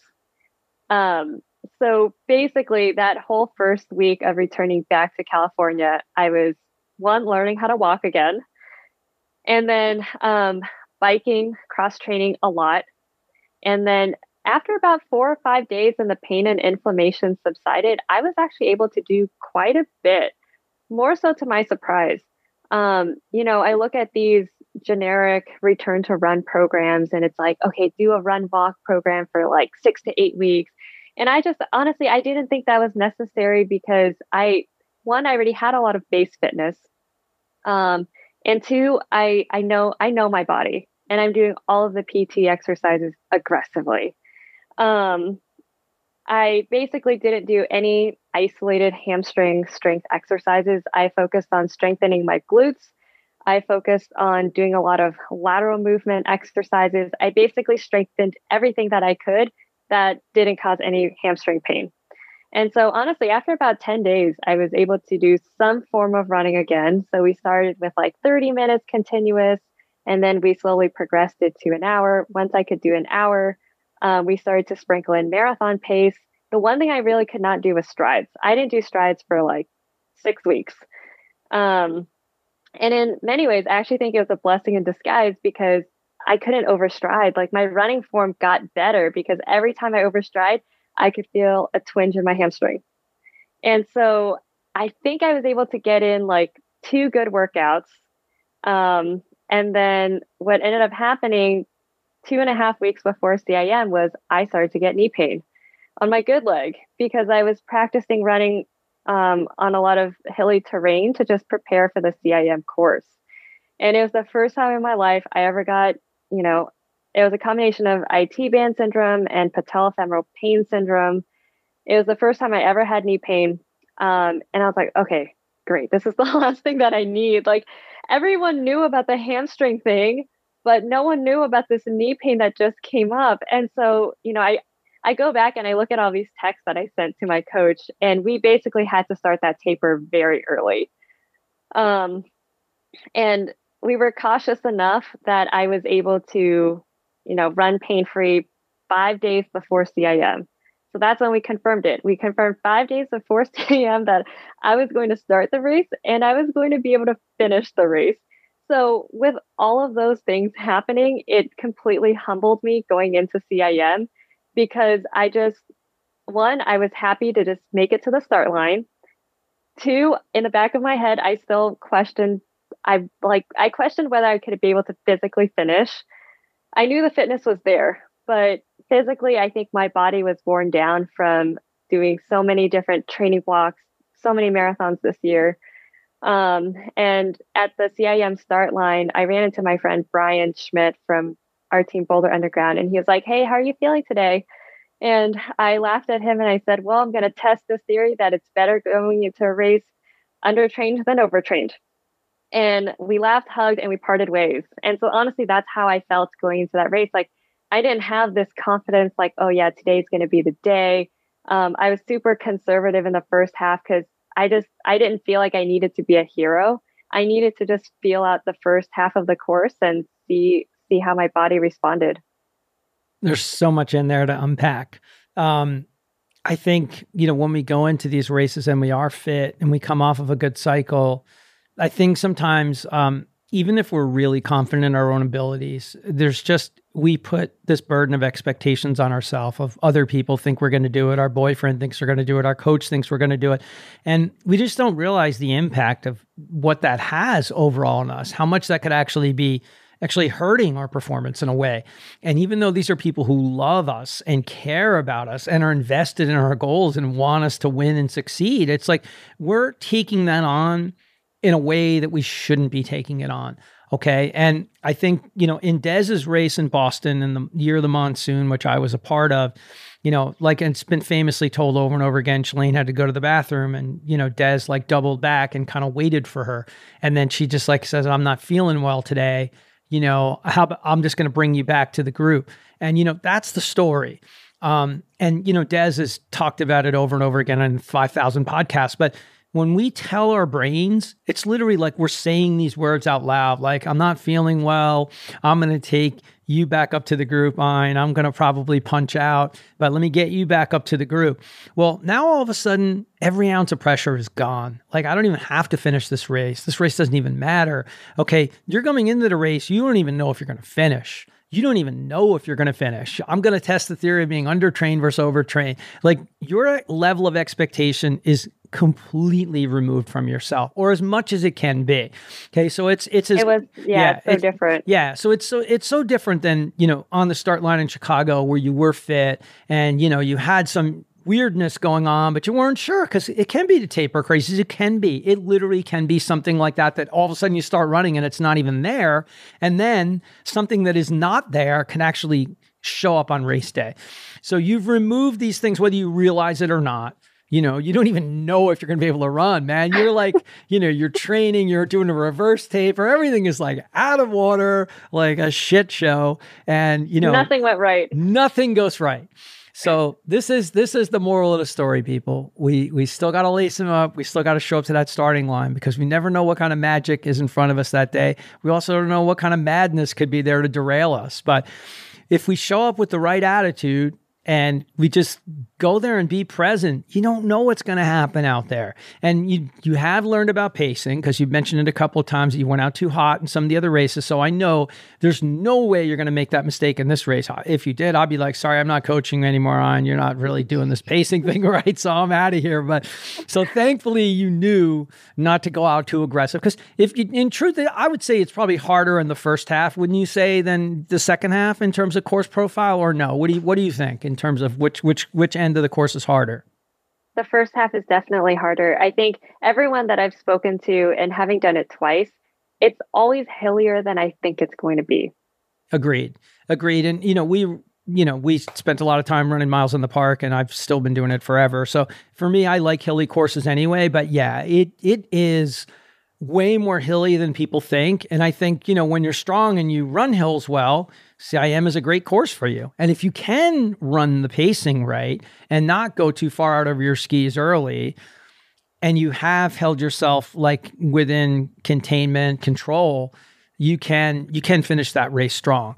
So now, the pressure's off. You don't even know if you're going to make it there. You got other things going on. Other body parts are kicking in, knee issues. I mean, who knows what the hell's going to happen here? But so take us out there. Like, you start the race. Did you jump in I heard the sub-3 group went out hot because Michelle Baxter was just on, and you guys literally finished seconds apart.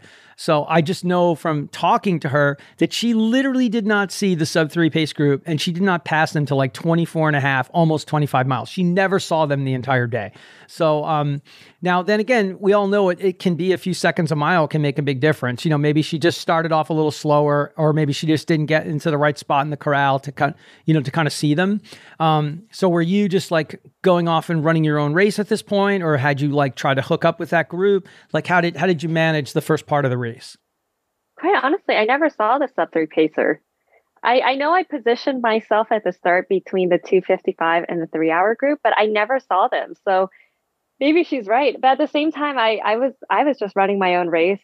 And the first 3 miles, again, nothing went right. Like rookie mistake, I forgot to turn off my my auto lap on my Garmin, which, I love to split my own watch because otherwise it just throws me off. And so I had already started my Garmin. I'm like playing around with my watch in that first mile, trying to turn off that auto lap, which was fine.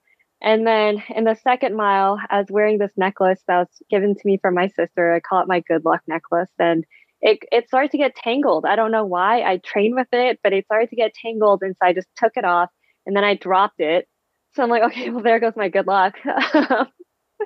And then at mile 3, my friend Anna, who I met actually at a CPTC practice. So she actually moved out to Denver, Colorado, and she was running with her friend Kim. And through text messages, I knew Anna's and Kim's goal was to go under 3 hours. And Anna's just one of those people that I've always been super comfortable running next to. Like, she just brings good energy and confidence. And so I found them, and we worked together the entire way. And it was like my life was coming around full circle, because here I am training in California. I've got my Boulder friends running this race, and I also have my New York friends running this race. So it's like everyone from my different chapters of my life has kind of like come together. And it was just so great running with them. Like, we worked as a team. When I missed my water cups, they would give me theirs. And we were consistent. throughout the halfway points. And every water station, we would stop and regroup, make sure everyone was there. And yeah, so I would say we all ran together up until mile 18. And then it was me and Kim. I knew Kim was going to drop me at some point because she looked good. She looked real good. And but I felt good, which was interesting because I've heard these stories that, you know, you can feel good at mile 20 and you can feel good at mile 22. I just didn't think it was possible. And yeah, like at mile 18, I kind of already knew like today was going to be the day. Like I've never felt that good or that fresh at mile 18. And then at mile 20, it was going to be like, okay, there might actually be a kick left here. And then at mile 22, you know, it was like, okay, well, we're both going to PR today, but it's going to be a question of how far under 3 hours are we going to go? And I honestly, I kept a consistent pace all the way until mile 24. And then I slowed down a little bit, but honestly, not by that much. So it was a perfect race. I really can't complain. That's awesome. Well, you got to work with some people you know, which is always going to be a big positive benefit. And listen, let's face it, call it what it is. Most people don't ever want to say it. There's certain people you just wouldn't want rolling up to you in a race. I know that's true for me. And just whether some people can really relax us and really make us feel comfortable, and other people no. Like you might feel more agitated or more stressed. And like that's a blessing. You know, that's a blessing and you got to take advantage of that.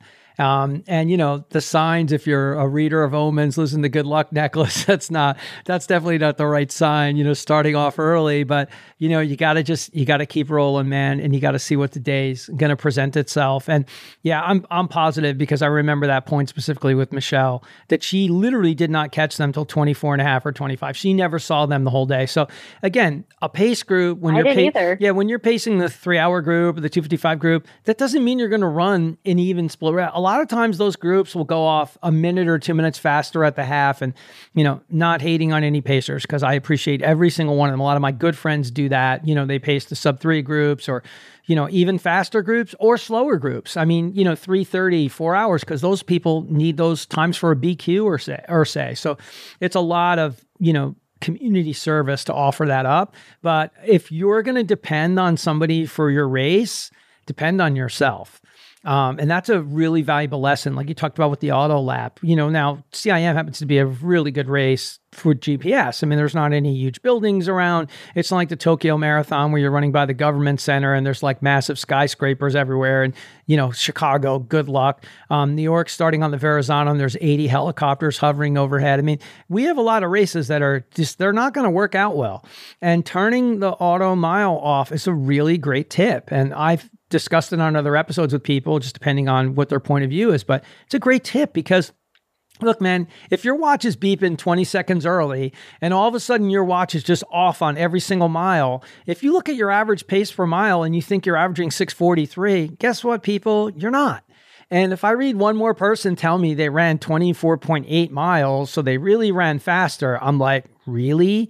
That's what you think happened? You think you ran, you know, 0.8 miles versus 0.2, or not 24.8, 26.8. Like, no, you didn't. Okay, maybe you ran an extra tenth. You know, maybe you didn't run your tangents great, but you didn't run 0.8 of a mile more. Okay, GPS is not 100% accurate. Get a grip, man. It depends on line of sight. Do you really think that at no point in your race, your watch isn't going to get cut off for a couple of little blips here and there? So the turning off the auto mile is a great tip. And I've actually told people sometimes, you know, in how you approach a race with pacing, sometimes you might want to think about 5K blocks or 5 mile blocks as opposed to just 1 mile, because with course profiles, as we know, we got to run the Verrazano in the first mile in New York. That's definitely one of the slowest miles in the whole race. However, if you're not an idiot, the second mile is one of the fastest miles in the race. So if you're just calm and allow yourself to run a 7:30 or something like that, or whatever saying you're trying to run, you're going to get those 30 seconds back or 40 seconds back in a blink. You don't need to like chase it. So that's a good tip. Now, what did you go through the half in? 1:28:58. Ooh, like 1:29 flat. That's real. That's solid, man. That's really solid. And what were you doing for fueling? I took Morton gels. So I took 6 total, one at the start. So And when you then, say start, like in the corral? yeah, in the corral. Yeah, I like to get the very specific. So in the corral, awesome. So before you go up, one in the corral. Okay. Yeah. And I have, so I have 6 Mortons, but 3 of them are regular and 3 of them are caffeine. So I like to alternate between the two. Okay. Um, so I took it at 4, 8, 12, 16, 20. So about every 4 miles. So every 4 plus one in the corral. Did you drink anything in the morning, any electrolyte, Morton, or anything like that before the race? I'm a big coffee person. So the first thing I do in the morning is I go get my Starbucks. And so I'm drinking that, and then afterwards I'm drinking my noon electrolytes. Okay. And yeah, and I also bring my noon electrolytes to the start. Okay. So you have some of that. Yeah. I think it's a good idea because you're preloading a little, and whatever anybody's routine is, like we're going to need to get the fluids in at some point. You got to get some electrolytes in at some point. So for me, I drink 320 Morton. And in the New York City Village, we're in the local competitive corral that we get at New York City. I'll start to drink my 320 bottle, maybe just 15 minutes or 20 minutes before we start to walk out to get to the bridge. And then sometimes I can make it 10 miles into that race with that bottle because I like to drink it slowly. I don't like to, I see, Kipchoge and these guys, look, their bottles are so small. They have so few ounces in there and they're drinking every 5K. So it's just so different the way their races, the elite men and women unfold. It's just crazy how different it is for them. And also the speeds they're running at that they got to get their fueling down in and they got to grab it off the table while they're going by at like psycho speeds. So we got your fueling plan down. So every 4 miles on the gels. Morton, did you say you stopped at the water stops or did I hear that wrong? No. So actually, you just reminded me the first 6 miles I actually ran with a small bottle with my noon endurance in it, which was what they were serving on the course. One thing I learned from running CIM in 2019 was the early miles are so crowded, I can't get to the water stations. And I think at the bigger races like Boston and Chicago, the water stations they run for a long time. Like there's a lot of different cups that you can grab versus CIM, it's very short. And so if I can't grab the first one, I don't really have a chance to grab the second water cup. So I started with a bottle. And then after that, I basically grabbed every single noon and water cup that was along the course. That's a great tip because I think and Chicago doesn't get nearly enough credit. I don't know that there's a better race logistically that I would bet. If I had all the chips in a poker game, their tables are 100% the same. They're in the same order. The Gatorades start and there are 4, 6, or 8 of them. And then it's 4, 6, or 8 water tables. And I mean, they're on the left and they're on the right. And they're on the left and then, whatever, another 25 or 30 yards up, they start up on the right. So depending on what side of the road you're on, you don't have to necessarily change sides. You can kind of pick a side. They're just beautifully, beautifully laid out. And it really makes a huge difference. And in the races that we run, like New York, where we might know people, I can have people out on the course and say, I need a bottle of Morton 320. I need you to be on the southeast corner of XYZ block. And, this year, Amy and Judy were out there and they had a Coke for me on Fifth Avenue because we all know how deathly Fifth Avenue is in New York. By that point, you literally want, and then they hugged me. I swear to God, I almost just said, okay, my race is over here. I almost just literally just decided to stay on the side of the curve over there. I think they were like 101st or 102nd on Fifth Avenue. I was like, I don't want to run to 90th Street. I don't want to go up this hill anymore. I want to stop. Okay, so your fueling plan is solid. You're drinking your noon. You're getting some electrolytes in, also solid. Now, with those gels, you don't need water. You can use water, but you don't necessarily have to have them. Do you drink some water with them or no? Not always. Yeah, same here. I just like to, I like to get the facts from people. This way they know what somebody was using and what worked. So 129 through the half. When did you meet up with them again? Because I know you said you were together till 18, right? Yeah. So we were together at 18, and then the paces started to drop actually because Kim and I felt really good. So we went from running 6:48 to 6:40, 6:42s. And you really start to feel that net downhill of the course. And so that's where I was thinking like, maybe I might have a kick here at the finish. There's just so much unknown in the marathon. Like anything can change in the next 3 miles, in the next 2 miles. And I think coming down that last stretch to the finish, it's just so straight. Like you feel like you're getting close because you see the crowds and you can feel the energy, but you're also counting down the streets. Like I know the finish line is there, but it just seems like it's so far away until you make that left-hand turn to the finish chute. And then you're home because you make that left, man, you're there. So and you always have a kick, regardless of what you think. So how deep, I know you said you felt like it was going to go down, like, that you could feel it and you had every right to feel it. You're cutting your paces down. You were already inside the number. You were already at 129. You had some cushion built in to start with. But what did it feel like? This was a big time dream. It's coming together. You've had some, you're cutting it down. Then you have Chicago where it all goes off the rails. Like, what does it feel like? I mean, I'm not talking about going through the tape. That's one thing. But just like the last couple of miles, man, what was it like out there? What were you feeling out there? Oh man, Ron, it was like a victory lap. Like, I think there were some points where I just wanted to start bawling my eyes out already. But then, I'm like, okay, keep it controlled. Like, don't let your emotions get a hold of you because anything can change in the last 2 miles. Like you can get a calf cramp, anything can happen. And so I think for me, I was already celebrating in the last couple of miles. Like that last 10 minutes was tough and it was extremely rough, but I knew it was in the bank. It was going to be a good celebration at the finish. That's awesome. And you know what? It should feel like that because it is a fucking celebration, man. You know how many miles you run? You know how many workouts you run? You know how many rough things you have to overcome to get to that point, to have the day when it comes together. And the day that no way on earth are you expecting is going to be that day. And your coach, Matt, sure as hell wasn't expecting it was going to be that day. And I'm sure your boyfriend and your friends that you train with weren't expecting it was going to be that day. And that's why, man, when you show up at that race, you just got to be prepared, man. You don't know what the day is going to present, okay? And the day when you least expect it could be your best day. It could be the day where the magic actually happens. And, that's why you got to go in there with the right attitude, man, and just say, hey, man, I'm here. I got my bib on. I'm ready to race. Let's see what happens. And, so as you're getting closer, look, that's one of the best finish lines around. I mean, they have a separate women's and men's finish line. You got the Capitol building behind there. They have the cameras that are literally videoing every single runner. They've got the high speed, photographers shooting. You get that entire finish line area where they're shooting you and you got video. I mean, so you have to have some great memories of stuff and shots, right? Videos, photos, everything, right? You have the whole deal, right? Yeah, there's a lot of videos and photos of me just bawling my eyes out at the finish. Which honestly, like I feel like I've dreamt of what it would be like to run under 3 hours for years.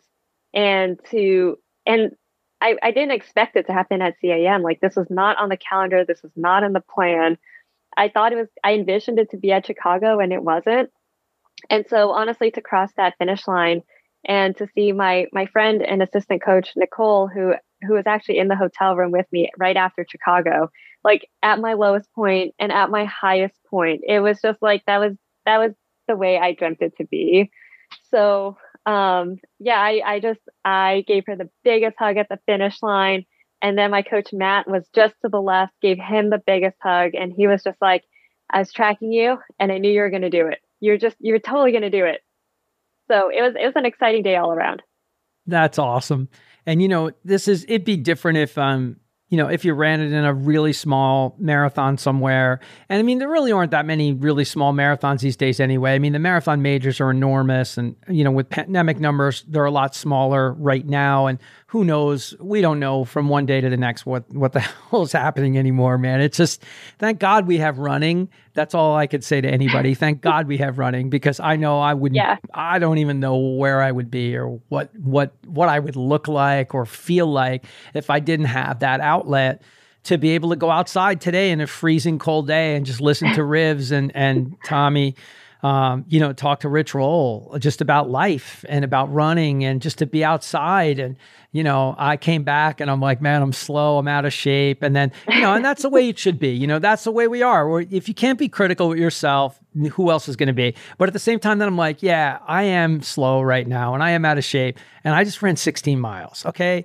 And it's cold as hell. And I know a lot of people wouldn't have run 16 feet on this day. They would have just stayed inside or gone on their treadmill. So, but without that ability to get out there and do this, we would be in a whole lot different place. So, with the least amount of expectation, not coming in healthy, coming in off a shitty cycle with a reverse taper, with knee pain right before you get to the race, against all odds, it comes out to be the day of your life. So that's pretty awesome, man. Yeah. And I think, I was extremely emotional at the finish line, but I don't think I was emotional because I saw the clock. I was more or less I was overwhelmed at how hard I had to work and fight to just get to that start line. Like if I wasn't at work, I was rehabbing. Like I was rehabbing more than I was running, just to get to that start line. So I think for me, having to go through that process and having to go through Chicago, that's really what made CAM the race that it was. Yeah, no question. If you'd coming off a perfect buildup and run it, you still would have been incredibly proud of your accomplishment. You would have hugged all those women and friends and your coach and all those people. And I'm sure you might have shed a few tears, but it's a whole different ball game when you're spending as much time doing all the rehab, prehab, strengthening to get back just to be able to run. Okay. And not even know. And then, like I said, then have knee pain and some other stuff. Like, it is not what you would expect by any stretch of the imagination. So when you have to put so much more of yourself in there just to have the chance to go out there and do it, yeah, you're going to feel way more gratitude. You're going to feel just way more awesomeness about the experience. And, that's what the beauty of having a podcast is, man. You could share your story with all kinds of other people. For anybody else who's broken or injured or had a shitty training cycle, if they get after their rehab and they get after their strengthening and they find somebody in their community that's going to help rebuild them and get back to it. But, the moral of the story is you wanted to get back out there. Okay. Nobody can drive that process, but the runner, Matt didn't drive it. Your boyfriend doesn't drive it. Other runners on your team don't drive it. You got to drive it. Ein's got to be the driver and saying, I fucking want in. I want another shot. You're the one who called and said you wanted to do CIM, even though you only had a very narrow period of time because you got cheated. Let's call it what it is. You got cheated. You felt like you got cheated. You wanted another swing and, you have the drive, you have the spirit, you wanted to take a crack at it. So, I applaud people like that who are not willing to accept, that it didn't, I'm not okay with this. And not only am I not okay with this, I'm going to do something about it, man. I'm going to freaking roll up my sleeves and I'm going to get back to work. Because that's the moral of the story. Because you had to figure out your underlying issues and you had to strengthen all those imbalances and deal with all those areas that were causing you issues just to get healthy enough to run again. 30 minutes here, 30 minutes there. So I think you need to write a book on your rehab plan that you had from your specific, because think about it. There's all kinds of books written, but write one specifically about you coming back from this injury. That's it. Be as specific as possible. That's it. Here's what I did. Here were my routines. Here's my stuff. Here's my accreditation. And here you go, man. You need to overcome this injury. Hit me up, reach out to me. I'll put a plan together for you. And, this way get some people, that are going through the same challenge that you faced and get them back out there where you just can't promise them that they're going to run a sub-3. That's the only thing. That's funny you bring that up, Ron, because I think early on the first run that I was able to do after that hamstring strain, I texted my coach and I was like, I swear if I can claw myself out of this situation and just get back to racing, I'm going to sell this rehab program. It is, don't worry, Ron, it's written down. Everything is there. Do it. And as soon as you publish it, as soon as it comes out, you're coming back on the show. We're going to promote the hell out of that shit. and we're going to make sure everybody's tuned in. But look, this is what it is, man. We got to share, man. Running is community. It is community. That is what our sport is. And New York, Boulder, the Bay Area, wherever we go, wherever our travels are, it all came full circle. We talked about that in the beginning. We're talking about it now at the end. I mean, that's the way life can be sometimes. So seeing runners from New York out there, seeing runners from Boulder, like that was all meant to happen in one way. Losing that necklace was not meant to happen, but I don't know who you could have gone back to try to find it and run 305. I mean, that's okay. Everything's replaceable, Ron. It was worth it. Oh, heck yeah. Are you kidding me? And let me tell you something. If my brothers gave me something like that meant something to me, they would understand it in a heartbeat. They would be like, man, exactly. You ran your time, man. Way to go. Yeah. Way to go. Yeah. So you got to be feeling like, cloud nine still, or is it starting to kind of come back to normal a little? Or are we still feeling that like glow and feeling awesome? What's funny is, it's only 2 weeks ago, but it feels like it happened so long ago. I can honestly say that I've ran very little in the last 2 weeks. I realized that I've ran a lot of long races this year, more so than I ever have. Like grandma's getting ready for that Iceland Trail race, getting ready for Chicago, then racing CIM. I've never ran or prepared for that many marathons. So for me, just taking that downtime in December is going to be extremely important. And yeah, like I'm still on cloud nine. Every time I look at that picture, I still tear up inside. And just thinking about goals for next year. I love it. I have this. You need to get this. Hang on, I'm going to show you in 1 second here. So there's a company called, I think it's Marathon Memories. I'll send you the link, but these are miniature. Look how small this is. So this is when I ran all 6 majors in the same year, and it has the real Abbott logos. So I've seen people who ran their fastest Boston or the fastest New York. But what I'm telling you is the finish line at CIM, with the full thing, it's the real, because he'll take that picture. I don't know if he uses 3D technology for the printing, but it's amazing. So your shot, you have to send me that link. I will send it to you because I've got so much business for this guy's company. I don't know if he's in Korea or Japan, but he's amazing. Like the 6-star medal that you see over my shoulder, right? He's made those into pillows for people. Pillows, like on a couch. It's the exact, keychains, like anything to do with running. But the coolest one is the finish line because, it has the overhang with the CIM, the whole thing. It's like you're coming through with the clock right on top of there. It is the best. And it's so small. So it could go on your desk or, your PT place, wherever. I just think it's my favorite memento thing and that I've come across. So yeah, I'll send you the link for that so we can get you hooked up for one of those because you need that. And then you got to figure out what's going to be the next big goal. And recovery is important, super important. And I'm glad you're looking at it that way because even though you came out of it and you finished really strong and had a breakthrough race, like it's a good time to really let it roll. Like, man, go in the pool and swim, ride a bike, ride a mountain bike, like get off your, the pounding and all of that other stuff, but just keep your cardio up, man. Do some other stuff, focus on your patience for a little while, soak it all in, and then, build your plan for next year, and speed. You got to keep focusing on your speed, man. Speed and strength. Exactly. Because if you want to take that, 258 down, to 250 and you can, you got to be able to run much faster in the half and 10K. So, and you got a great coach. So I'm sure Matt is like preaching to you about all this stuff and you know what's going on. You have your own coaching certification. So you know what's up. But that balance is really important too for turnover, for speed, and even cross country is good for your strength. To keep some of that. Absolutely. And I look forward to spending the next half of the year just focusing on 5K to half marathon. Like I love the short races and I'm excited to return to that. Awesome.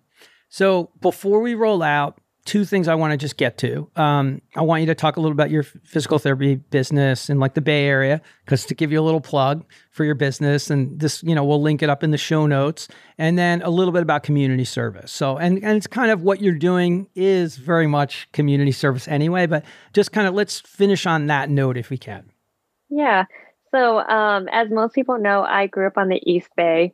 And so it's so important for me to now come back to the Bay Area and bring all of this knowledge and experience that I've gained running in New York City and getting my education in New York City and then training in Boulder and coming back now.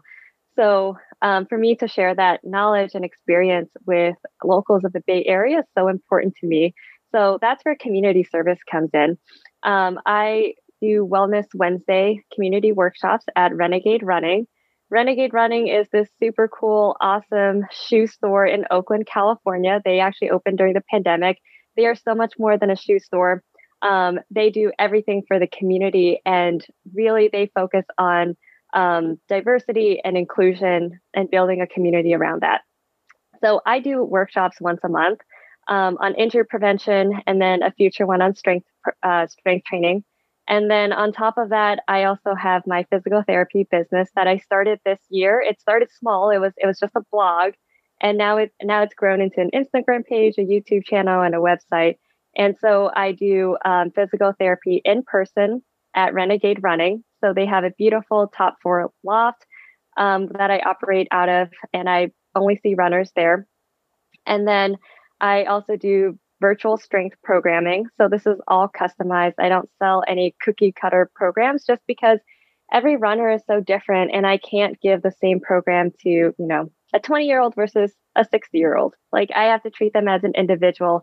And I also need to take it into account what races they have on the calendar and how I'm going to help them peak for those certain races.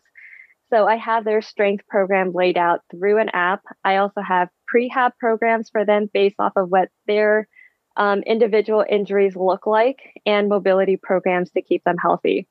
And then another component I offer is run coaching. So whether you're a recreational runner, whether you're an elite runner, I work with everyone in between. Love it. That's great. And it's fantastic that you hooked up with the Renegade Running Store. It sounds like such a great fit because you can do organized runs with them and discuss injury prevention, prehab, all that stuff. It just fits so well.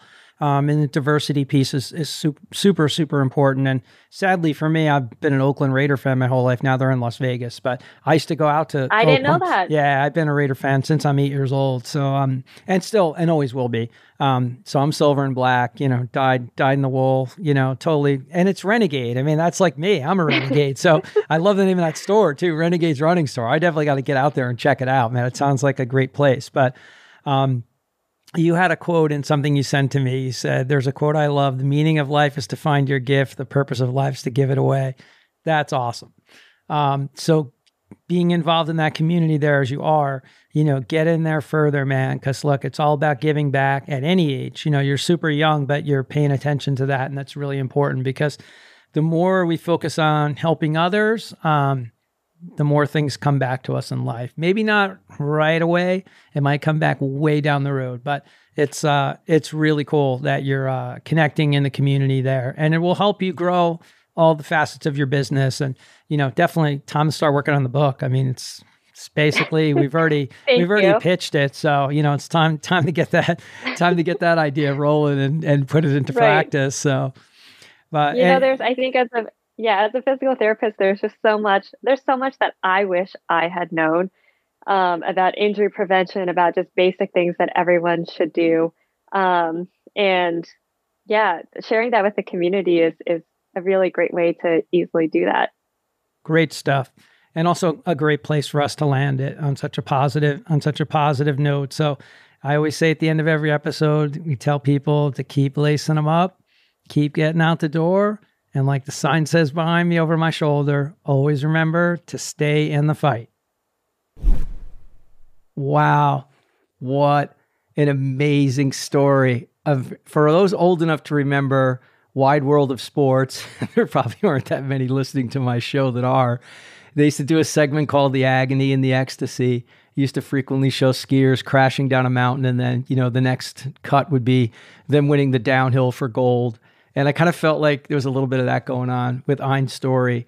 So fit, so strong, so ready to go to Chicago and ready to take that next step and have the breakthrough. And then just having, an injury just appear out of nowhere. We've all been there. How many of us have felt the taper crazies or taper madness, and all of a sudden the phantom injury appears, except this time it was actually a real injury. And kudos to her for having enough common sense to walk off the course. Sure, she was hurting and in pain, but how many of us push through in these situations and hobble through a race thinking that that's where we earn our badge of armor and we're going to show everybody how tough we are. And, I'm guilty of it too. I talk about staying in the fight and being tough and being gritty and grinding. And, there are times when you have to learn when it's best to surrender to that day. And I think her unique skill set as a doctor of physical therapy and a certified strength and conditioning coach helped her navigate and make that decision properly. And she looked for the punch out. She got the hell off of that course. And she had to deal with a lot of emotions and feelings about what that meant to her. And, again, how she felt like she didn't get it done and she let herself down, and maybe her coach and her close group of friends, that were supporting and following her so much. So to come back just 8 weeks later to build, that rehab and strength program, to get herself back to being healthy, to not even know 5 days before the race that she was going to be able to run, and to just show up there and meet someone she'd met in New York City. That's why the title of this is, what it is for the episode. I just felt like it was fitting, coming full circle, calling on all experiences to achieve sub-3. She went to New York to get her, doctor of physical therapy at Columbia, and she hooked up with a runner she had met, while running for Central Park Track Club in New York. She'd moved to Boulder and met her coach and many other top athletes training in Boulder, and made her way back to the Bay Area, to get her, PT practice off the ground and back to her roots, where she's from. So I kind of felt like that was the proper title for this one. So anyway, I'm so inspired by Ain's running and what she's doing in the run community with her PT and strength and conditioning practice, and working with, the Renegade running group there in Oakland. It sounds like they got a great thing going out there, and I'll have to make my way out there at some point. So I hope you all enjoy this one as much as we did. And as always, your shares on Instagram, on Facebook, on Strava, or any platform out there where athletes and runners exist that need a little inspo, it makes such a difference and help bring us new listeners to the Run Chats pod and platform. And it means the world to me. And if you can also take that extra step to hop on Apple Podcasts and write a review, that really pays off big time. And it definitely helps me continue to get great guests like Ain to come on here and share their inspiring stories. So I hope you all had a wonderful Christmas and holiday season, whatever holidays you were celebrating over that period of time. I hope you're all looking forward to a much better 2022. I know I am. And I know what's going to help us all get there. Keep lacing them up, keep getting out the door, and always remember to stay in the fight, my friends. Peace out.